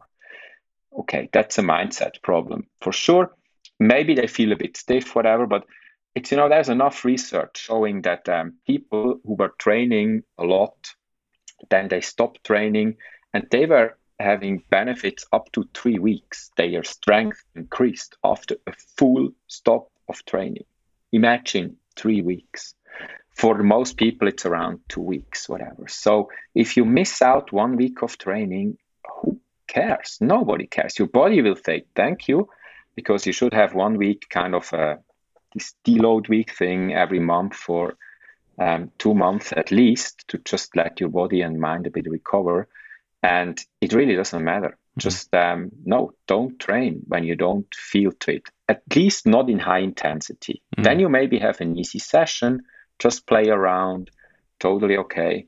But you have to be ready when you want to push hard, and that's what I mean. So don't tell your brain you're going to do a sacrifice, because no, then it will fight you. I want to reiterate something you said. You just shared, that was so incredible. There's so much there that we can all learn and take from, and thank you for all that. I want to reiterate something you said. I love the strategy that you just laid out with that 20 move boulder problem, like breaking it into 4, 5 move boulders and trying to do them all twice in a session rather than immediately making links. Like it's interesting. It's so smart. And I think I do that. A lot of us do that. intuitively to some degree, but I'm kind of reflecting right now, like listening to you say all this and thinking like, man, I could probably be a lot more tactical with some of my harder projects where it's so tempting to, as soon as you finally figure out the crux move, you do it once or twice and then you immediately try to link the thing rather than doing the crux move 5 times in a session or, a 5-move section or whatever. But I wanted to ask you this. I think Ninja Skills is probably a good example because I believe that is a longer boulder problem, maybe 20 moves or so. At what point do you feel ready to start trying it from the beginning? And maybe you can, you can give us those, if that 4 sections of 5 moves is one workout that you would do, what are some progressions towards finally just trying the thing? How do you know when you're ready? Yeah, that's a good one. Good question. And it's highly individual, I think, as well, depending again on the boulder. Where is the crux? What is the crux? Is it the single hard move at the beginning, at the end? What kind of move? What kind of move it is? But I think, it's trial and error as well. And it depends how much of a limit it is. It's like sometimes it works out. You do the crux sequence and you feel like you're ready, you go. But when it gets real limit or when it's even above your limit and you feel like you need more time to get stronger, or let's say you tried a few times and then you always fall off at the end, a few moves short, and you just can tell it's just the moves feel too hard. It takes too much, so you don't get the whole thing done. Then it's one thing would be again to just pay attention to the endurance part, and then people start to do whatever, go route climbing, stuff like that. It's like, no, I wouldn't suggest.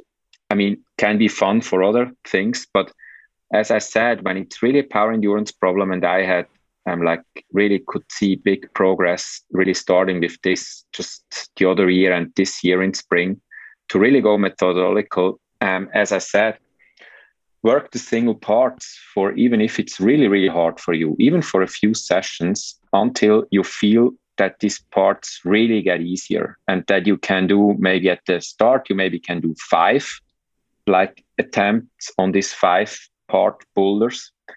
And I try them to be around or feel around 80% hard. It's like this relative, how you say in English, the term is, I think, RPA as a relative performance exhaustive, blah, blah.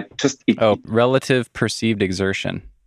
Yeah, exactly. Thank you, Stephen. Yeah, relative perceived exertion. So should feel around, then an 8 has turned to be a pretty good point where you get the benefits of like getting stronger when you did 5, 6, 7 moves. So you're really into strength training there, and not going to 100% is important, because, and that's what many climbers do very wrong, me included for years. It's like always going to failure, always going all in and getting so trashed. You need days or weeks to recover. And there you already see the problem when you go all in. It just takes too long to recover. So it has been shown you go to the 8 instead of the 10 or to 80%, you get more or less the same benefits in strength, but you recover way faster. So that's really helpful too. And that means it's hard, but you can control the climbs. And then you will see, you maybe at the start you can do 5, and then you maybe can do 6, you can do 7, you can do 8. It will go up. And that means it's not only your strength getting better, but it's also your power endurance getting better at the same time. And it's actually what you want to have. It's when you get stronger, the climbs will feel easier, and then you will link it through the end. So that's the thing. And you want to have your maximum strength and your power endurance at a very high level. And that's a bit hard to get, because when you only train max strength, you will lack in power endurance. If you only train power endurance, you will lack on maximum strength. And to get both at the same point, that's a really good way to go for it. And then I combine it with a little hangboard warm-up or workout to have that in as well. And then I can measure on the hangboard my strength on the crimps. And I've seen it like being on top level. And then on the same time, I could do like 5, 6, 7, 8. So I've seen my power endurance going up.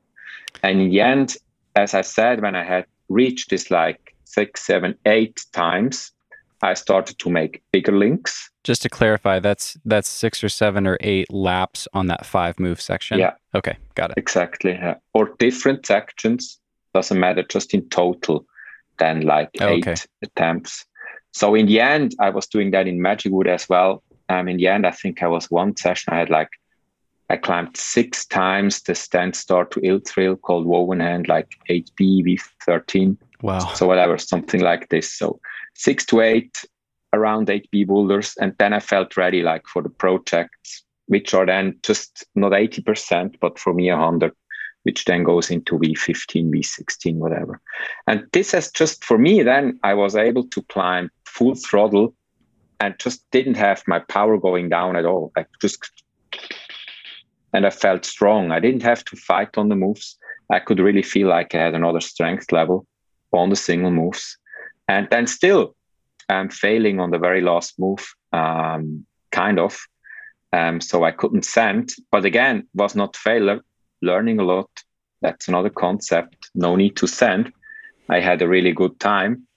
I was out there climbing in nature on really cool climbs, really cool rock. And I had my progress there, as I said, like I could feel like I was getting closer and closer. So I'm already looking forward to next season, next summer, maybe hiking up in spring with my split board and digging the thing out and giving it some early tries, because it can be really good when there is not a lot of snow and there is not a lot of rain. It's usually super dry, because problem in summer is it rains more and then it starts to seep because it's some cracks in there, in that wall. And sometimes it's pretty good early in the season, but the road is closed, so you can't get there because it's a high mountain, high altitude pass. So the road opens maybe in June. So I just take my split board and make a nice split board tour. That's awesome. Up. What climb is this, and where is it? Yeah, that's just where this Highlander block. Again, you see, sometimes I don't go far. After spending 13 years there, I have another one. And it's just another line I've seen there. It's the, can I say, on the left. It's super cool moves, just super fun. And I thought like, oh, I'm close. It will just take a few sessions. And that was like 6 years ago.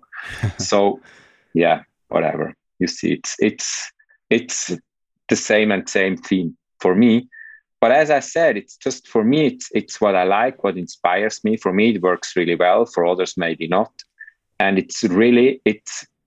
I think what you can take home and what you can learn is not how to go as well 150 times to the same boulder, but just how to approach your own projecting, like in that way, like ask yourself what you really like about climbing, about bouldering. So just be happy with what you get, that you get outside, that you be able to climb, and also to maybe just also congratulate for a bit, because as you did, as many of us did, it's not so easy to organize your life to be able to do that. So that needs some sacrifices. It's like you can't do everything at all. I could have had a career in business, in banking. I have a master in business and economics.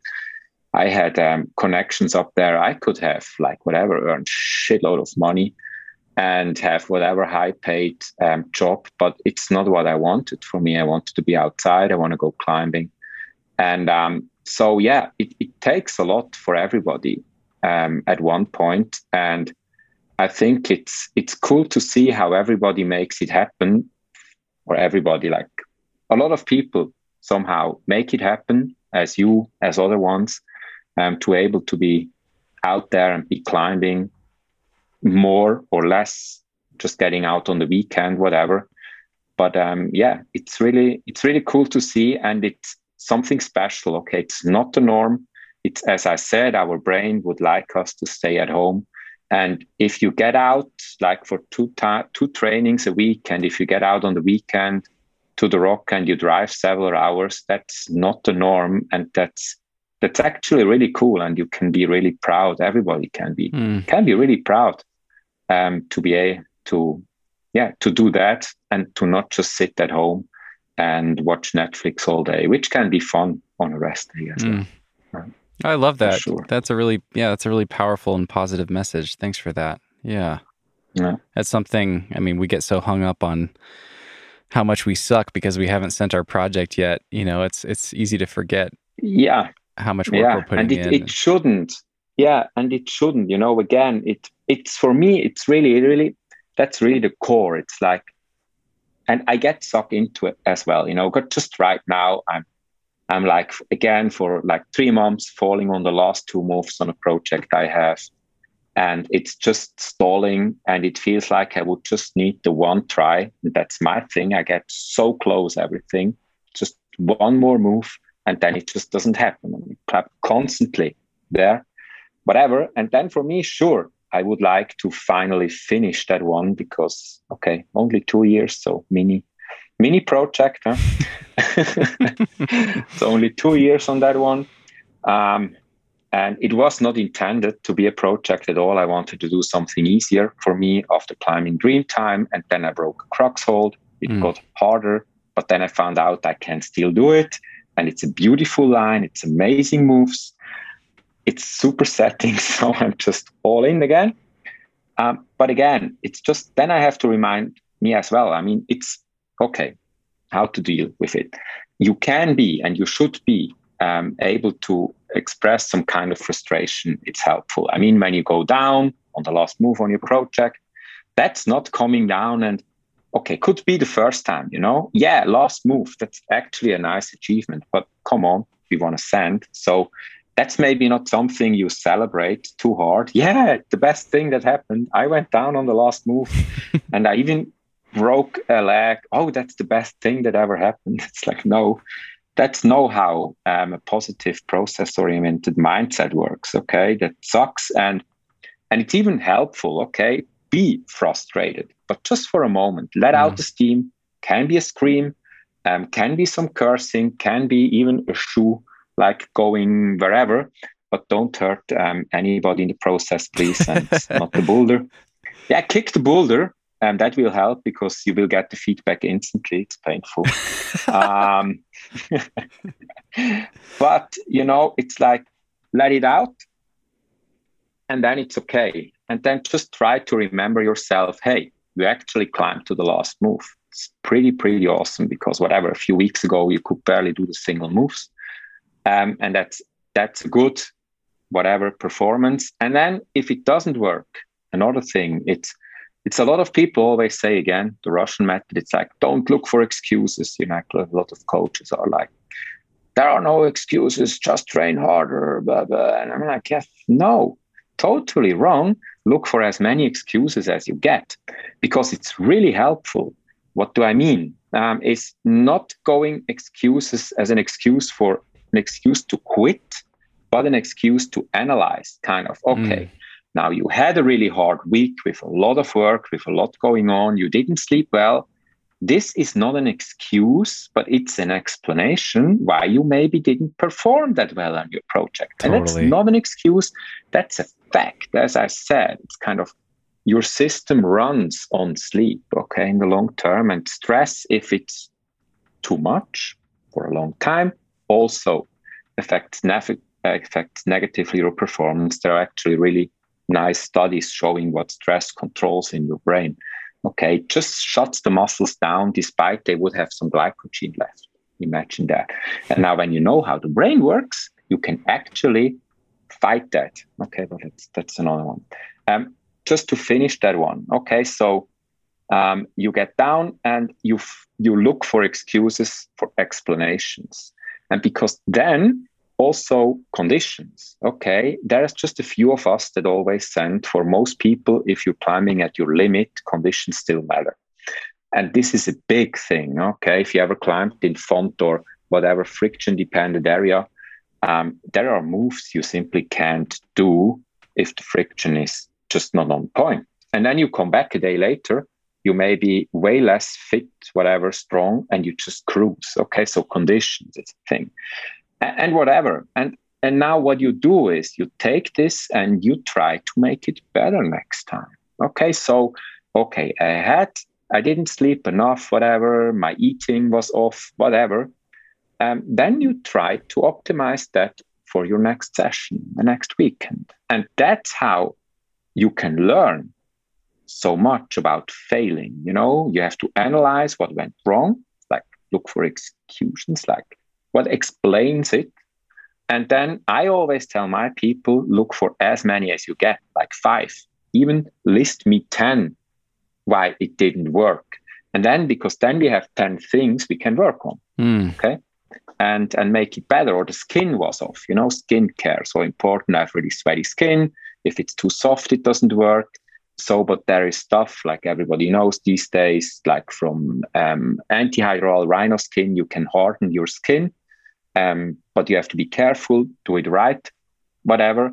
Stuff like this is really important. If skin is too sweaty, you slip off the crux hold, sure, but then make sure next week you try to get the skin ready. Okay, do this. Friction is way better. You tick or you send your project. Okay, and then in the end of the day, always just be thankful for what you got. It's like you got a day out, you were climbing, as I said, what you really like about climbing. You didn't send, who cares? Because I want to climb. Sending, it's just icing on the cake. And then this kind of mindset or approach also will enable you to maybe then spend more days on a project you want to send without getting all crazy about it. Because it's not about sending, it's just about learning, getting better, doing some progress, eventually sending. If not, okay, I don't mind. I go to the next one and keep on with the process. And so there is no point in freaking out, But it's a really important concept to because there are people, and that's a big one actually. It's climbing doesn't go well. They don't send their project, and then they are frustrated. Okay, we said it's normal that these feelings come. Don't push it away. Let it come. React properly. Like let the steam off. And then some people take it with them, and then they have a bad day. They have a bad evening. They maybe even have a bad week. And it's just really, this doesn't have to be that way, because that's then the decision you make for yourself. You take that little thing that happened and take it as an excuse to be grumpy now all the time. Now just ask yourself, does this help for your training? Does it help for your friends, because they will maybe feel grumpy too. They will get pissed and annoyed, and this just I just know doesn't have to be that way. Okay, just not. And I just tell you, me, it was not that thing all the time. I had I was going pretty wild with myself, and I was falling off my project, actually Ninja Skills. Okay. And it was going so far that my wife, which joined me a lot, then she climbed first, and I climbed in the evening, but she supported me a lot. And at one point, she was putting earplugs in her ears. And I was like, what the heck are you doing? And she was like, I can't listen to you like I was like insulting myself, like talking not so nicely with me when I was slipping down or missing a hold, or then I was too late because conditions already bad, or I forgot the battery or whatever. And I got real angry with myself. And at one point she walked away, even with earplugs. And it was just, I can't listen to this anymore, because we married. I really like you. And I think you're pretty cool and whatever. And now you go here and you talk to yourself like, I would never ever think these things about you. So it was a real issue for her. And I was like, that really got me thinking. And I was starting to do some digging as well. And turns out it's really important how you talk to yourself. Okay. Because your unconscious mind, again, just listens. And it listens to what information it gets from your surroundings. And whatever input you get from your surroundings, your brain puts a picture or a movie kind of together what you are, the story. Okay. And this gets formed from your environment. And your environment, it's also what you talk to yourself. So when you go like all the time, like you idiot and you loser and whatever thing you can talk, if you repeat that enough, this kind of sticks in your unconscious brain. And then your unconscious brain takes that story of you and makes you behave that way. It's like of the story it has from yourself. And we run 90% of our day, many people don't know, up to 95% per day, we run on that unconscious mind, not with our conscious mind. And so you want to make sure that this unconscious mind runs and we come back to that team of supports you in the decisions you make and has kind of a story or a picture of yourself that supports what you're up to, because this is then kind of mindset too. It's like, are you an athlete or not? And then many people, clients, I ask all them, it's like they are not pros. Like most of them say, no, I'm not an athlete. I'm just, it's like just a hobby. And they start to talk like how much they spend time and they organize their life in a way they can climb, they watch what they eat, everything. And it's like, no, that's more than just a hobby. It's like, that's an athlete. And if you get this mindset in, it's like your unconscious brain, then you don't have to think so hard about diet or training, or because an athlete is doing this, is doing that, is doing this automatically, autonomously. So wow. That's why it is important. And that's why it's so important to be really careful how you talk to yourself. Hi. Hi. I'm keeping him up late. In Hueco tanks. Yeah. Yeah, I was just talking about the story from Ninja Skills where you walked away. First the earplugs and then you walked away. Yeah, it was really it was really a key moment for me, like made me realize a lot. And I really have changed it drastically since then. Because, you can make that easy test would be, how will you react when you pour your glass of water over your new computer, Stephen? How would you talk to yourself? Probably freak the fuck out is what I would do. Sure. Everybody does. And would the words be nice? Maybe not. Huh? No. It's like I would go crazy. Like back in the day, I would be all over like, you idiot, not again. You're even too stupid to whatever, stuff like this. And it's pretty heavy. And I know people, they go constantly like this, like really hard on them. And now, what would you say when your friend is doing this, How would you talk to your friend? Would you tell your friend like you're the greatest idiot, whatever, you always breaking stuff, you're too stupid, whatever, there are nice words. Would you? No. Right, of course not. What would you say? You'd feel... What would you say? You'd feel empathy and compassion. You'd feel horrible for them. You'd want to make them feel better. What would you say to your friend? Like literally, what would be the words? It's okay. Like mistakes happen. Yeah. It's no big deal. You can get a new laptop, things like that. And how would it make him feel compared to when you tell him, he's a total idiot and freak? It's a big difference, isn't it? Right. And what we don't realize is that our unconscious brain reacts in the same way. It sucks in the information and it stores.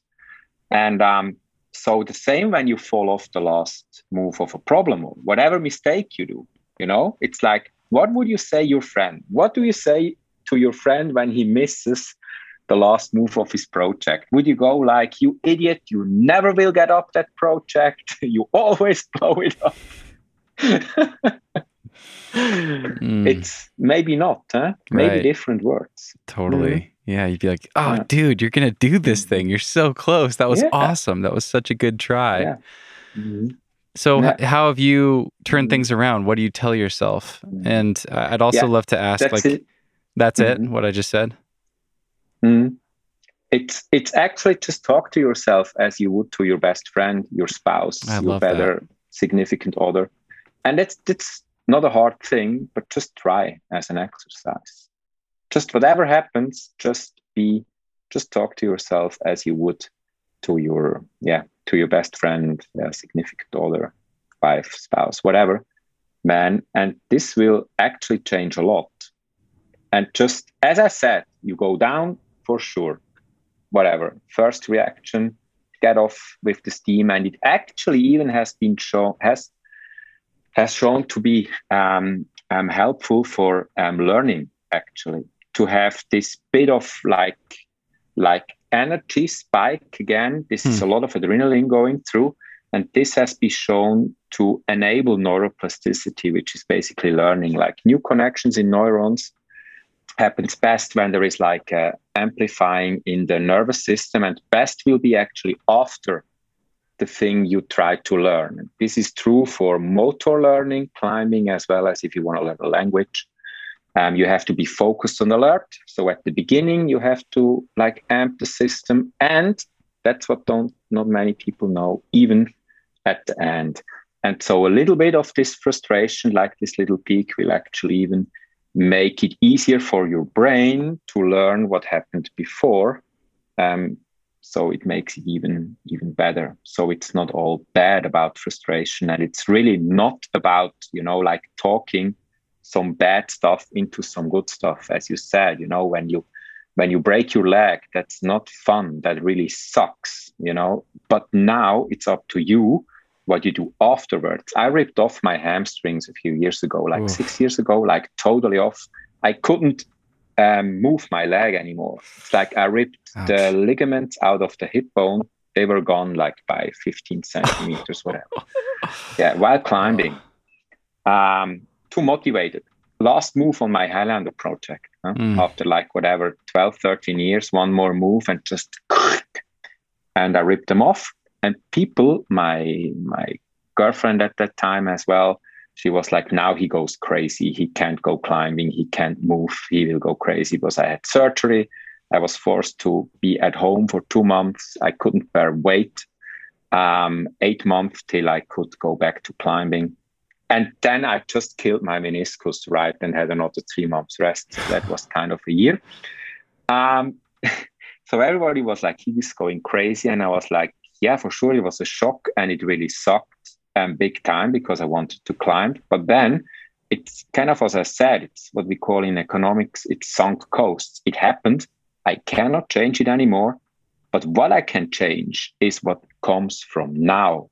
So I put all my energy and focus into rehab, and just it was a hassle to get somebody who could do the surgery because it's not well known in Switzerland. You have to have a surgeon that is experienced. So I literally had to find a surgeon. I was Googling med papers about which kind of surgery. So in the end, I was discussing surgery procedure with my surgeon. But it's just what I do. It's like I'm trained. I studied. I know how this goes. So it doesn't matter what you do. You know what you have to do. You're hitting the literature. You get the knowledge, you see the paper, you got the basic training in statistics, so you know how this works. And then, you apply that, and then I just put everything into recovery. And I had a pretty good time, actually. What was freaking me out the most, what is the best winter since decades, so much snow. My friends sent me texts, powder. And this, I had to block them literally. Like I didn't open the mail anymore. Now that's maybe another trick, I just couldn't take it. That was too much at that point. That was physical pain because I'm living 20 minutes from the mountains. So, and powder snow, that's the other big love in the mountains. But still, so made full recovery, crushed my meniscus. That was nearly worse because I was so close to climbing again.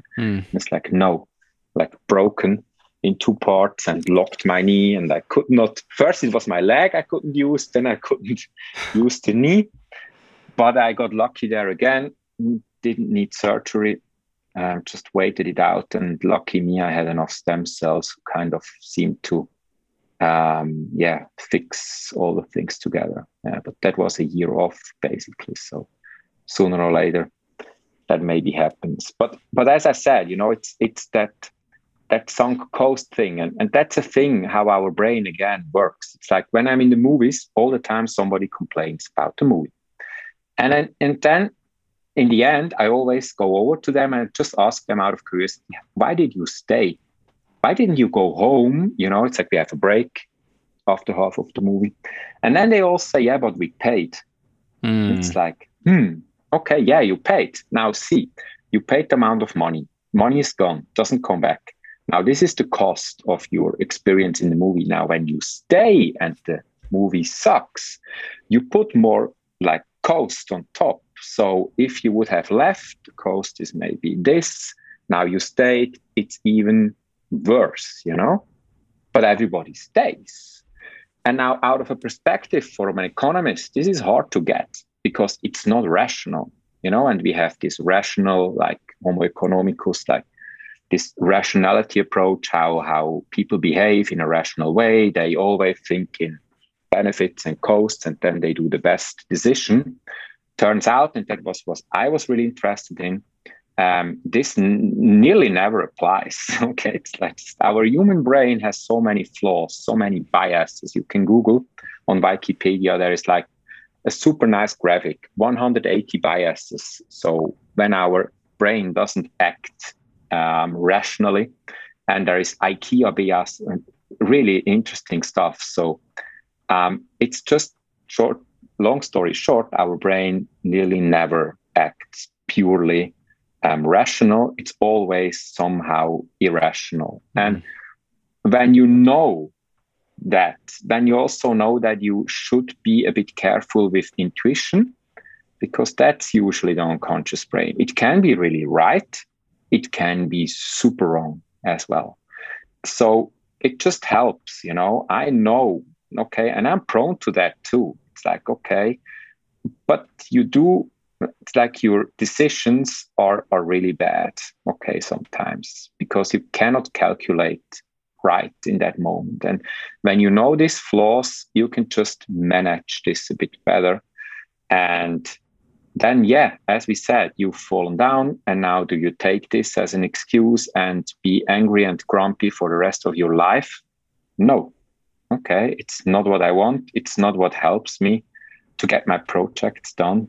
And it's just a miserable life anyway, So, and that's not the point. As I said, it cannot be the point we go training and beat ourselves up, and that's so hard and so painful, and it's just a really shitty time just to get up a boulder problem or a climb.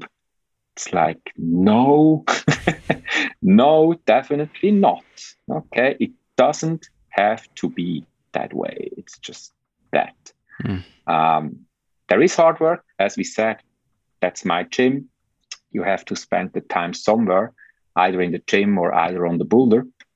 But that means just, it doesn't really matter where you train, what you train, but to get to a certain point, you need to invest some time. That now sounds strange, or just need to spend some time in doing something to get better at it. If this is your goal, that's also important. It's not everybody's goal to constantly like challenge themselves and want to progress. Can be a goal, perfect, but can also be a goal to just have a good time and be out there and move and do many different boulders and see many different areas. And yeah, you really have to figure out what's important for yourself. But when you know you want to get better at something, then yeah, better watch out to go for it. And how is it the saying in English? Magic bullets, I think, shortcuts, that's also one. It's like everybody goes like, there are no shortcuts. There is no magic bullets. You have to put in the hard work, and it take years of tears and suffering. And yeah, come on, guys.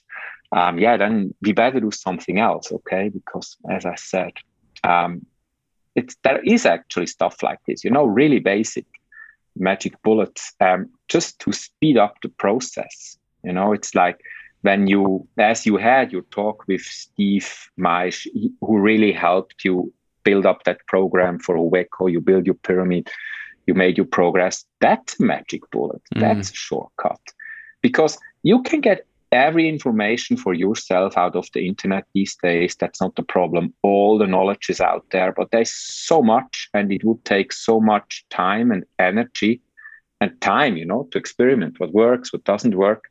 So if you can get information which is already filtered and tested, then you're just progressing way faster. Not just as we started back in the day, we had no clue at all, like scrambling in the mountains, barely knowing what a harness is, like belaying, okay, we try this, we try that. Bouldering, we had no clue. Training, what is this? We just, trashed ourselves. The first gym opened in Zurich. I remember we climbed for 6 hours straight. And then we went to the Boulder gym till we just couldn't hang on the biggest holds anymore. And yeah, that was good training, feeling totally wasted, totally destroyed. But we were thinking like that's the way to go. Turns out there are maybe better ways to do it. And so there's a lot, stuff like this. You can speed up the process a lot, and with all these technical tricks. And I was the first, and I should have patented this, like to bring that Makita to a rock. I think never seen it before, but to bring what? That's hard to get a ventilator to the rock, the fan, yeah. The fan thing, because in Magic Wood there is a lot of caves. There is nearly no wind usually, and so it's damp, and I have sweaty skin. And I was like, the few windy days felt like magic. And then I was just, okay, that's a problem. How we solve it? And I was like, yeah, how we get the wind into the cave? And I was like, yeah, there are battery-powered ventilators. Okay, let's get one. And for me, it was game change, because suddenly, friction on the holds, and I could climb the thing. And now you can say, okay, that's a bit weird. It maybe is, because bouldering used to be so basic, only pad, chalk, and shoes. And now you see people with lights, ventilators, harness, rope, you name it. It can get pretty logistic, but again, there it's up to you. You can have it super basic, perfectly fine. And I like it from time to time for sure as well. But then it's also really interesting. I mean, how far can you get? And what are all the little tricks, and try to optimize everything? It's problem solving. And that's what I think it's really fun, and to experiment. And I'd say always, just getting stronger, that's kind of easy. And not at the same time for sure, but just being smart and all that little stuff, trying different shoes and stuff like this, can be a big difference.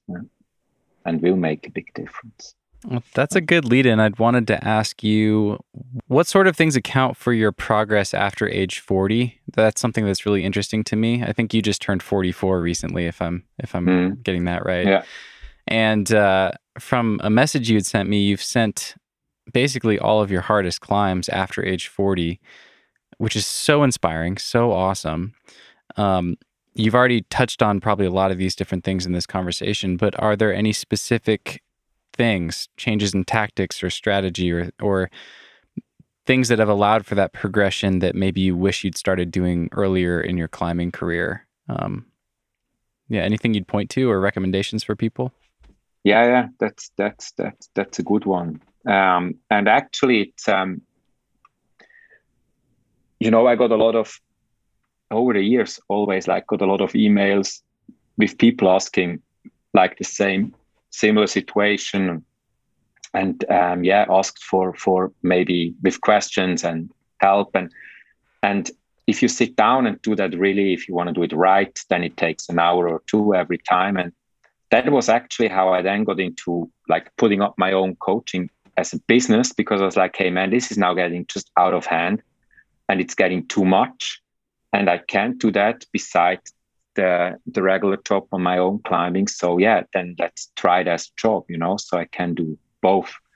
And it's really big fun, because it's exactly that what we all talked tonight. Everybody is different, and it's really problem solving every time. And it's like climbing, different problems, different projects. It's like I have a client, it's a project, we have to solve a problem and just twist and try, and it's really what I like, and then solve the problem so it fits for the person. And for myself, it was really a mindset thing. That's also because it's now at the base of my coaching as well. I mean, intuitively, I did a lot right over the times as well, but I never really had the mechanistics and or it was not so clear, or I didn't do the links for myself. But it really started with that little story I told you before with my wife walking away. And I was really starting to go back to the literature I had in university about behavioral economics and the psychology training in psychology I had for my teacher degree, and neuropsychology. And then it suddenly started to click for myself, to see the connections going to everything, how everything suddenly made sense.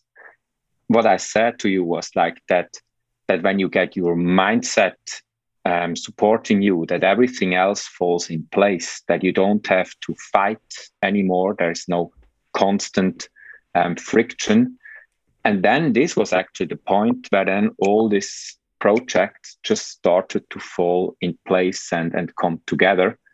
The start really was that mindset thing at this base level, to twist and turn around my mindset from this, like, which is a natural program. Some have it more prominent, some have it less, like really this, like getting really quickly, really angry with myself, and also being tense and jumping on stuff, and also being super tense all the time, and just realizing what it was. And so I could make these connections, and then I changed my training according to that. I changed how I spent my time, as I said, with all that mindset stuff on rock. Changed the training and changed diet as well. So everything came kind of together. I gained, that's also an interesting story, 8 kilos in 3 years. Wow. And still then was able last year to climb my most crimpy problems with dream time on new baseline, and even from a sit down start in Magic Wood, which I wasn't able to do with 8 kilos less before. I tried that approach, didn't work. So I started like getting real stronger, packed on more muscles, got stronger, and then finally was able to crimp that down. But it really was that shift in mindset, that changed and paved the way, to everything. And for sure, also be mindful because of rest. Like, as I said, maybe even getting more rest, doing the right stuff at the right time. And then, as I said, I changed how I approached the projects. Before, I was more like started all the time doing links from the start, just burned out. And then I switched to what we discussed, like more focus on getting stronger on everything, and then started to link. But this all just started with the mindset first, as I said, because when you get that one sorted, everything else falls in place and feels and is way easier. And it's kind of sustainable as well, because you don't have that friction going on all the time, these fights with your unconscious brain. And there's some little exercises you can do. It sounds kind of stupid, but it's like take a little cold shower every day. Because my unconscious brain is like, don't do it. It's so painful. I hate it. You don't have to. Life is hard enough. Take the warm shower, stuff like this. And I'm like, no. Now I want to take a cold shower. And then just a quick cold shower. And there's a lot of benefits you can have out of cold exposure. And it doesn't have to be that cold. It doesn't have to be an ice bath. You get all the benefits for your cardiovascular system. Your metabolism goes up. You tolerate cold better, blah, blah. Your body temperature goes actually down, not up. It's also interesting. No, it goes up. Cold, it goes up. If you get hot exposure, your body temperature drops. Interesting as well. So that's why you take a warm shower. before bed, and it cools down your body so you sleep better. But as I said, this little cold shower thing, why is it such a good little exercise, is that I willingly go against what my unconscious brain wants me to do. So I do something what I don't want to do. It's unpleasant. It's uncomfortable, but I do it nevertheless. And this enables me to form a circuit in my brain where my conscious brain overrules the decision of the unconscious brain. And when you do that over and over again, this is learning. This is how you make connections in your brain stronger, which makes it easier for it to function. And it's then actually the same brain pattern you take when there's also other decisions to make. So not just the cold shower, other decisions during your daily life, when your unconscious brain says, go there, and your conscious brain says, no, we don't do that, we do this. And so when you then get in such a situation, it will be way easier because your brain makes use of that brain pattern you formed during the little cold shower to make use of it. It's way easier than to overrule your unconscious brain and do actually what you want to do, and not just go with what your little me here tells you what is best for you. And that's this comfort zone thing. It's many people say, you have to stay out of your comfort zone because only there growth is possible. It's like, I would be more expand your comfort zone, because when you step too far out your comfort zone, this is uncomfortable. Your unconscious brain doesn't like this at all. And it maybe will bail, and it will make you stop or whatever, react with a lot of stress. And so by these little things, you can actually expand your comfort zone. And then when your comfort zone expands, you can do all things too, but with way less, again, friction between your systems. And this will make it way, way easier. Okay, so don't go too far out. Just do the little things to just step a little bit out of comfort zone so you expand it, and will be way, way easier. And I think that's anyway one of the things for me, one of the key mindset things is that I trained my brain to like unpleasant stuff. Okay? Because when it likes the unpleasant stuff, it's not unpleasant anymore. It's the same thing with long drives. It's like Ticino, 2.5 hour drive one way. That's maybe not too long, but after work, it's quite long, and back. And so many people are like, I couldn't do it. It's too far. And then I had another project in Frankenjura, which was 1,000-kilometer drive back and forth. So 10 hours in the car. That's maybe a bit stupid, but I compensated for my CO2, at least. And it didn't took 2 years, but still a few sessions. But just, many people are like, I couldn't drive. It's just my mind doesn't allow me to do it. It's like, yeah, okay, but now you can actually turn your mind into like that drive.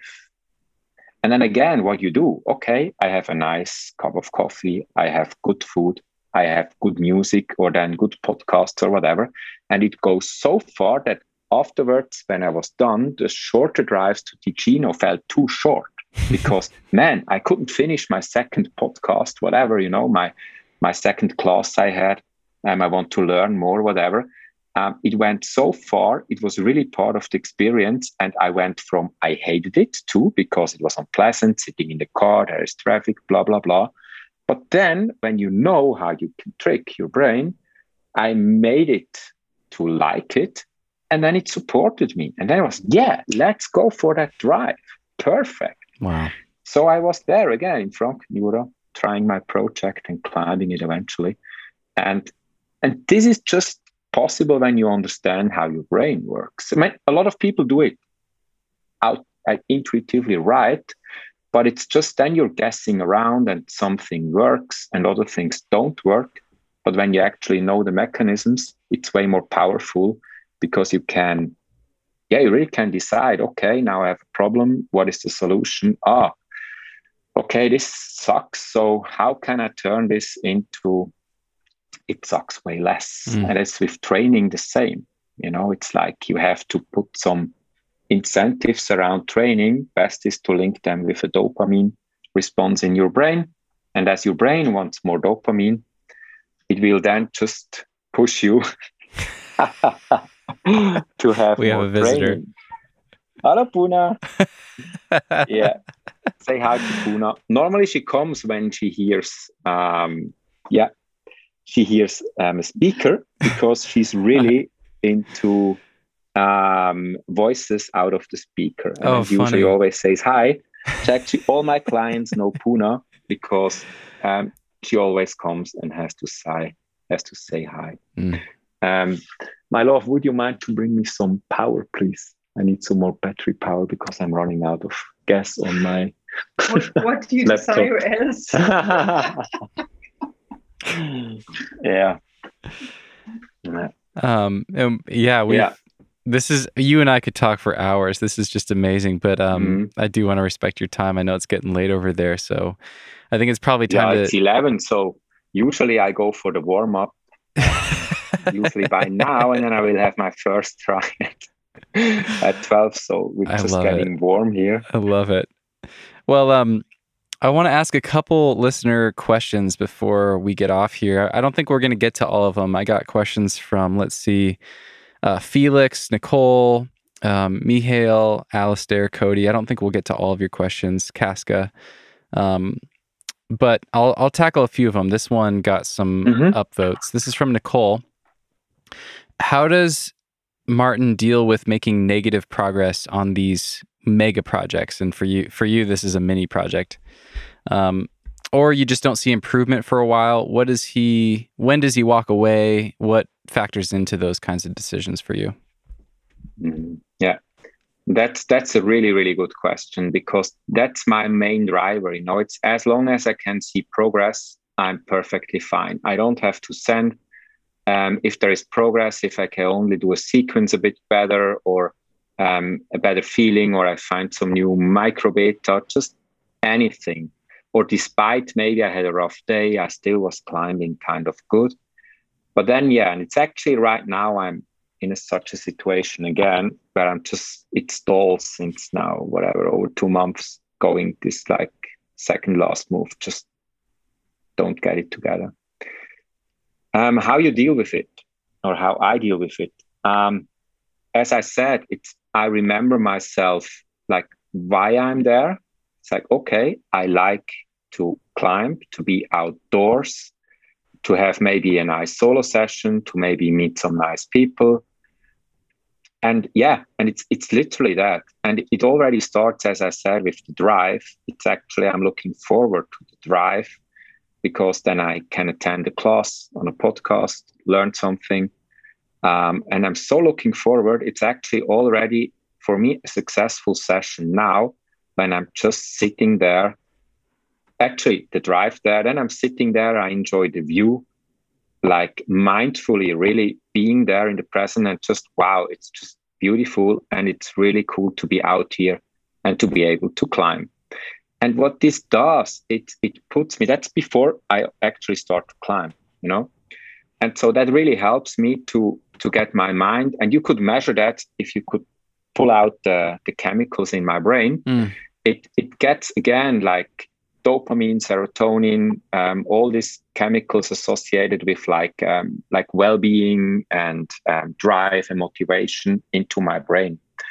So that already means like I have a different starting point than many people who maybe are stressed from the drive, already stressed out by the rock, stressed out by the week.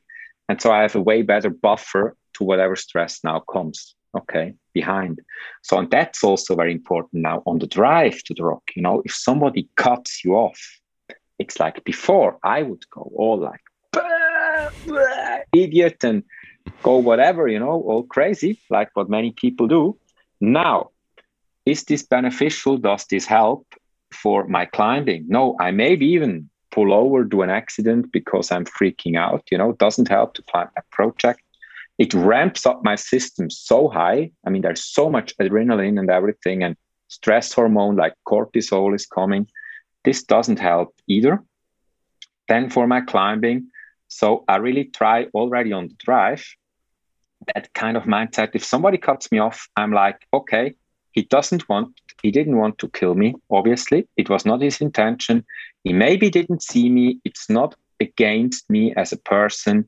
He maybe is in a rush, whatever, his wife, maybe in the hospital, whatever, getting a child, his parents, maybe he's in a really hurry. And then you really can turn it so far that you really feel sorry for the other guy, for the other people, or when people getting aggressive too, in traffic or so, then I'm really like sometimes sitting there and feel like really kind of sorry for them. I mean, what kind of a shitty life must this be to be so stressed out just because of a little incident in driving around in the car? It's like, and it's not cynical. Okay, it's really important for me. It's not cynical. It's really, I really feel sorry for them because, man, come on, they're just driving. As I said, it's like nobody wants to hurt anybody. It's just then people just go through the roof. It's like, whoa, holy shit. I mean, imagine what happens if something serious happens. Okay, so that helps me to get to my climbing, whatever, with a whole other starting point. And then what I do is I do my little hangboard warm up and training, and that actually helps me to assess my strength. I can measure the seconds on my phone. So I know, well, my power, my strength is on point. That's the objective measurement. Now I go climbing on my project and I maybe make like negative progression as the listener, as she was asking. And that really is hard for me to deal too, because, it goes back. But then I know, okay, my strength still was on the hangboard. Now, why this problem, so there must be an explanation. And then as we talked before, I try to find as many excuses as possible in a way to have an explanation for the why. So it's really about conditions. I have a little weather station with me, just showing me the temperature and humidity. And so if it's really humid, no matter, and you can tell, you feel I grease around. So that's a really good explanation why there was maybe negative progress. And we had the other problem the last few weeks. It was super dry, like below 10% humidity, which is really rare. But we had this crazy weather system with a lot of dry wind. I could do 4 moves in a row, and it's whatever. I had to step down. Even the foothold started to slip. I just couldn't climb. So it sucks for sure. And I maybe even was for a moment like there, when I was falling down, maybe screamed for a bit. But then I was going for my routine and saying, okay, that means I know the weather forecast. So next time with this forecast, I just don't show up anymore. I go somewhere else because obviously there is no point. So there is no point when it's too humid. There is no point when it's too dry. And it's no point when it's too cold because the rock is too cold. I will freeze off. So I try to analyze that. And then maybe I just felt, and that was one thing, I felt a bit more sluggish, not so energized. And I had, bad sleep. My allergy showed up because there are some pollens already flying around. So I could tell, I was sneezing a lot. I had bad sleep because of that. And so, there you go. If your system has to fight the pollen allergy, that really, if you have experience with that, that really can take some energy off you. So there you are. And then I took another extra rest day to be fully rested. And 2 weeks later, I climbed back into one move from my high point, just too cold again. So I really think that helps me a lot to just objectify and then be okay. But I still was out. I still was able. And then it sounds like, maybe whatever, a bit strange, but for me, it's still, and then I'm sitting there and now I came short. And yesterday it started to snow. It's like, just an hour of climbing because I came out late, work, blah, blah. And it started to snow. I couldn't continue. The session really was not that great. But then I was sitting there and I just was watching the snowflakes coming down. And it was just beautiful. It has been, but I really was just sitting there. It was so quiet because usually it tends to be a bit busy now. So many people climbing up there, and it was just enjoying the snow coming down and just, yeah, at least I was out there. Maybe not the best session at all, but I had my training done. It was obviously not perfect conditions. Only one rest day. So, okay. See you next time with 2 rest days or 3 with better conditions. And then we talk business. And it's really that, man. It's you see, it's really, for conditions are such a huge thing. And it's not just at these high grades. That's so important. And that's also what I like about climbing. You know, it's people always think it's just important conditions for the top climbs, high grades. No, it's not. If it's limit, it doesn't matter if it's a V2 or if it's V16 or 17. It's your personal limit. Everything starts to count. Like everything has to line up because it's limit. And that's what I like. It's a pretty similar experience, you know? And you don't have that in many other sports. I mean, if you play tennis, you have to have a certain level so it really makes fun. You will never experience how it is for Nadal, Djokovic, Federer to play in a major, whatever. But when you go climbing, you can go to your limits from the very first day on. And it's the same as when I go after 25 years to my limit, it's still the same. You slip off the crux hold. You can't hold on any longer. And you're like, why? And that's beautiful. You know, it's a beautiful experience. And yeah, so it doesn't really matter what grade you're jumping around. And you maybe feel that when you have a longer rest. You know, after that 8 month, I started again with V7, V6 climbing outdoors. And man, this felt like whatever, V12 at the beginning. It was just super hard. Yeah, I had to fight on every move. Yeah, it doesn't really matter. And that's why also you will maybe experience that yourself. But it's a lot of people, the longer you climb, the more time you spend, the more you did, somehow, for me at least, the less relevant becomes the grade. And if I even do it or not, it's really the experience to be out there, to do these moves, solve this problem, do this choreography, to move on the rock. That's what really drives me on these like beautiful moves or places. And whatever grade it is, as I said, it's like when I do a few months off, it's V8, my maximum. And I have tons of fun climbing there because it's my limit and I have to solve the problem. And then if I'm in shape, it's V14, V15. Yeah, it's my limit again. So I have to solve and whatever. And for me, the thing to get stronger, to be able to climb harder grades, was that many of the lines that inspired me the most were just so difficult, you know, Dreamtime, whatever, New Baseline in Magic Wood, Story of Two Worlds, or whatever. There are beautiful lines, and I couldn't do them, but I wanted to.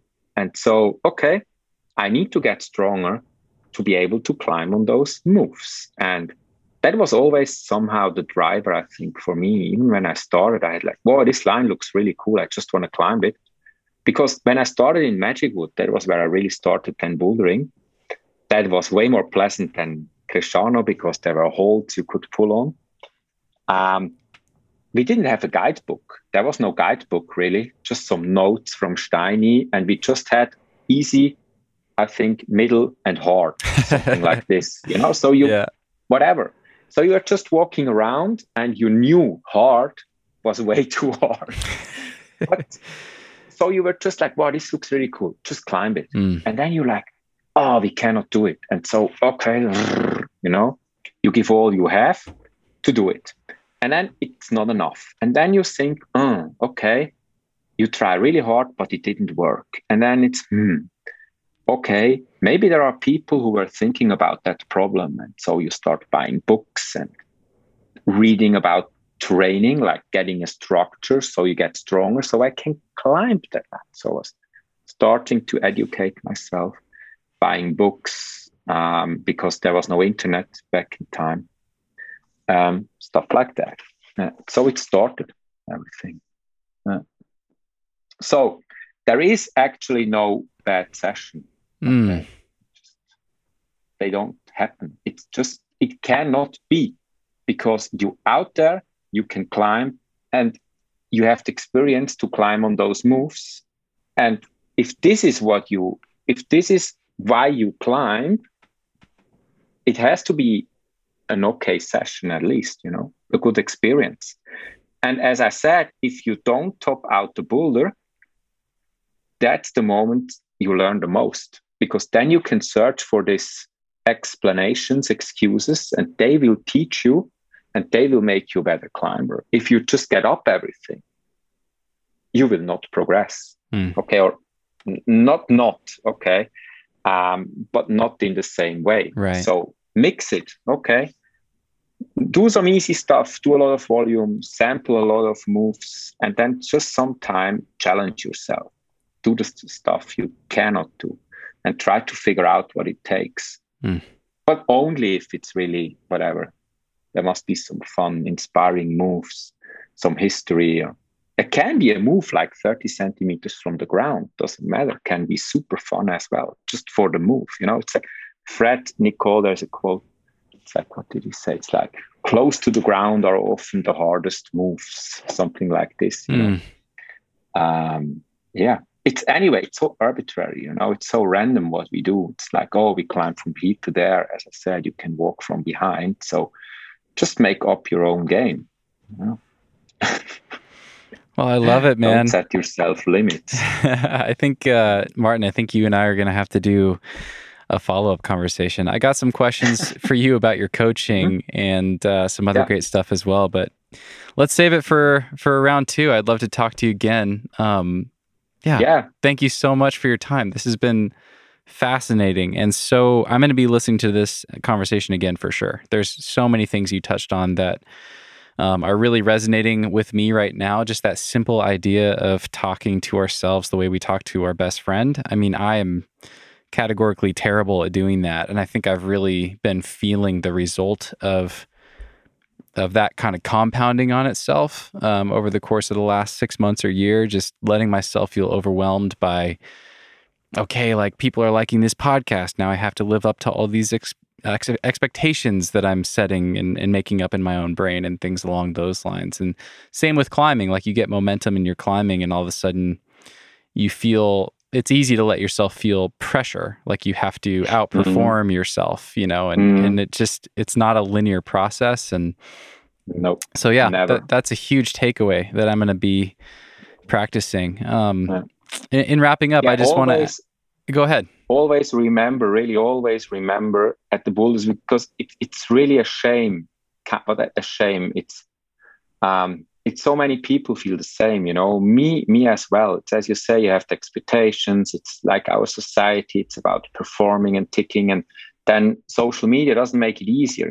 It's like, it seems everybody's sending all the time and you're the only one who's not. And because you only see that, you're not seeing the failure there. Usually people only posting their highs. That's why I post my failures all the time. Just I love give it. people maybe a bit of different perspective. It's like not always just everything so easy, and I struggle like a lot, and the same as you. It's like, it's like you see all your friends sending, and why do I stall now? Last year was really good. Now nothing seems to work, and maybe even, as you say, goes backwards. So then just remind yourself why you're climbing. As I said, nobody comes up with, I want to sand all the time. Okay. And this will just bring you back. Okay. It's totally okay to be a bit upset. As I said, you don't perform as well, and it would be nice to get up, but still just try to have this bit of just be nice, okay, to yourself, because the shit comes anyway. Life is mean enough.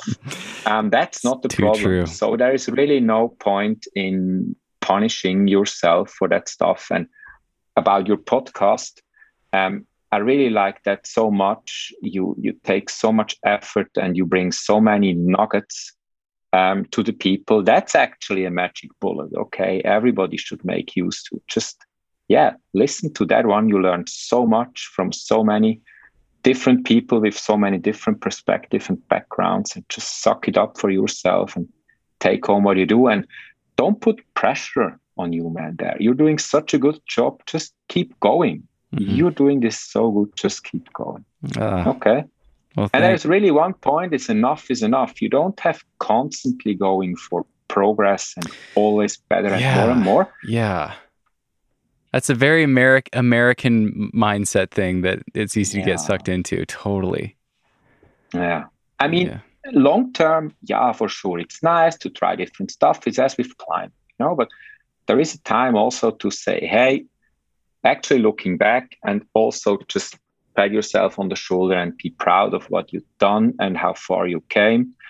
And this is okay. And it's nice. And now just, okay, I have a few ideas. Okay, let's play with these, but just always also look back, and then let's see what you can do in the moment, because in the moment, that's the only time in life we can actually willingly steer, kind of, because we have no influence of the past, we have no influence on the future, or way less than we think. And so many people live only in the past or in the future. It's pretty a shame. So try more to live in the past, in the moment. As I said, like, be out there in Waco, like beautiful weather, people enjoying, like being able to climb and touch that rock, because you never know how long you still can do. Well, Martin, I appreciate you, man. I'm really, really thankful for your support and for our communication over the last year or so. And it's awesome that we finally got to do this. I've really enjoyed this conversation a lot. Enjoyed it as well. Thanks a lot, Steve. Where can people connect with you? I know you're active on Instagram, and as you said, you share a lot of your process and your failures there, which is so cool. It's so relatable and inspiring to see that it's a struggle. It's not always easy. And I really think that's valuable. So thank you. But where can people connect with you? Easiest way is definitely on Instagram. There you find me under my handle, I think Switzy Bouldering. It still is, or Martin Keller, my name. And there you see the newest update on the I can't climb the stuff I want to. But eventually, yes, because that's the funny thing. In the end, I got all the ones I tried for so long. Up to now, I got them all. It's funny. It's interesting. And just like to give people a bit of different perspective. As I said, it's sometimes easy to get sucked in, and you see the professionals, and it's just not how it is. It's like for most people of us, we have not been climbing since we're 2 years old. And this is, again, a big explanation. It's just making a lot of things easier. So just remember yourself, why you started climbing, what you liked, and maybe still like so much about it. And then things just go way easier, and you can deal with failure way easier, and always think of it as learning process, because it always teaches you, as I say, find out as many excuses as you can, and then try to solve the problem, do it better next time, see how it goes. That's how progress goes. If this is your thing, you will progress for sure. I love it. Well, thank you again. Loved this conversation. Thanks to everyone for listening. Thanks to the patrons who submitted questions. Sorry we didn't get to more of them, but let us know, you guys, what you took away from this conversation and what resonated and what you'd love to hear more about from Martin. I think we'll have to do a round 2 one of these days. But you can find links to everything we talked about in the show notes at thenuggetclimbing.com. I'll link to Martin's Instagram at Swizzy Bouldering, and you can follow his journey from there. Thanks again, Martin. Thank you, Stephen. Keep up the good work. And for the folks out there, check out the Nuggets. You can learn a lot. Thank you.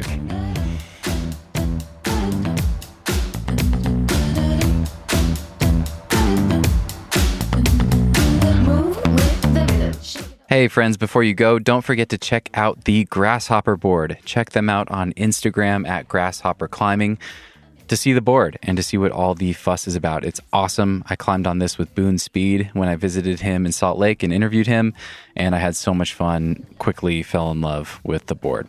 You can also visit grasshopperclimbing.com to find out where you can find a board near you and to try it out for yourself, and tell them I sent you. And when you are ready to get your very own Grasshopper board, you can save some big money on your order. And be sure to check out Athletic Greens. I love this stuff. I've been taking it every day. It tastes great, it's refreshing, and it's nice to know I have my bases covered when it comes to my nutrition.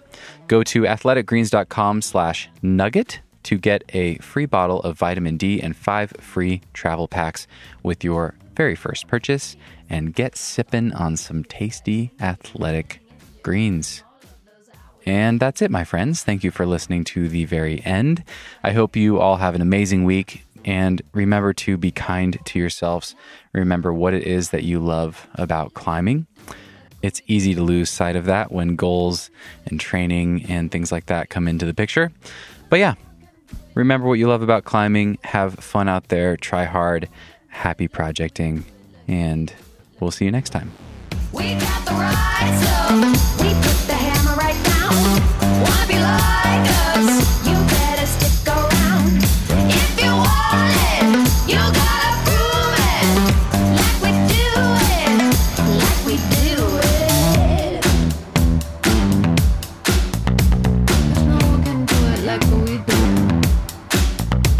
'Cause no one can do it like we do it. 1, 2, 3, 4, 3, 2, 1. 'Cause no one can do it like we do it, like we do it, like we do it. 'Cause no one can do it like we do it, like we do it, like we do it. 'Cause no one can do it like we do it, like we do it, like we do it. 'Cause no one can do it like we do it, like we do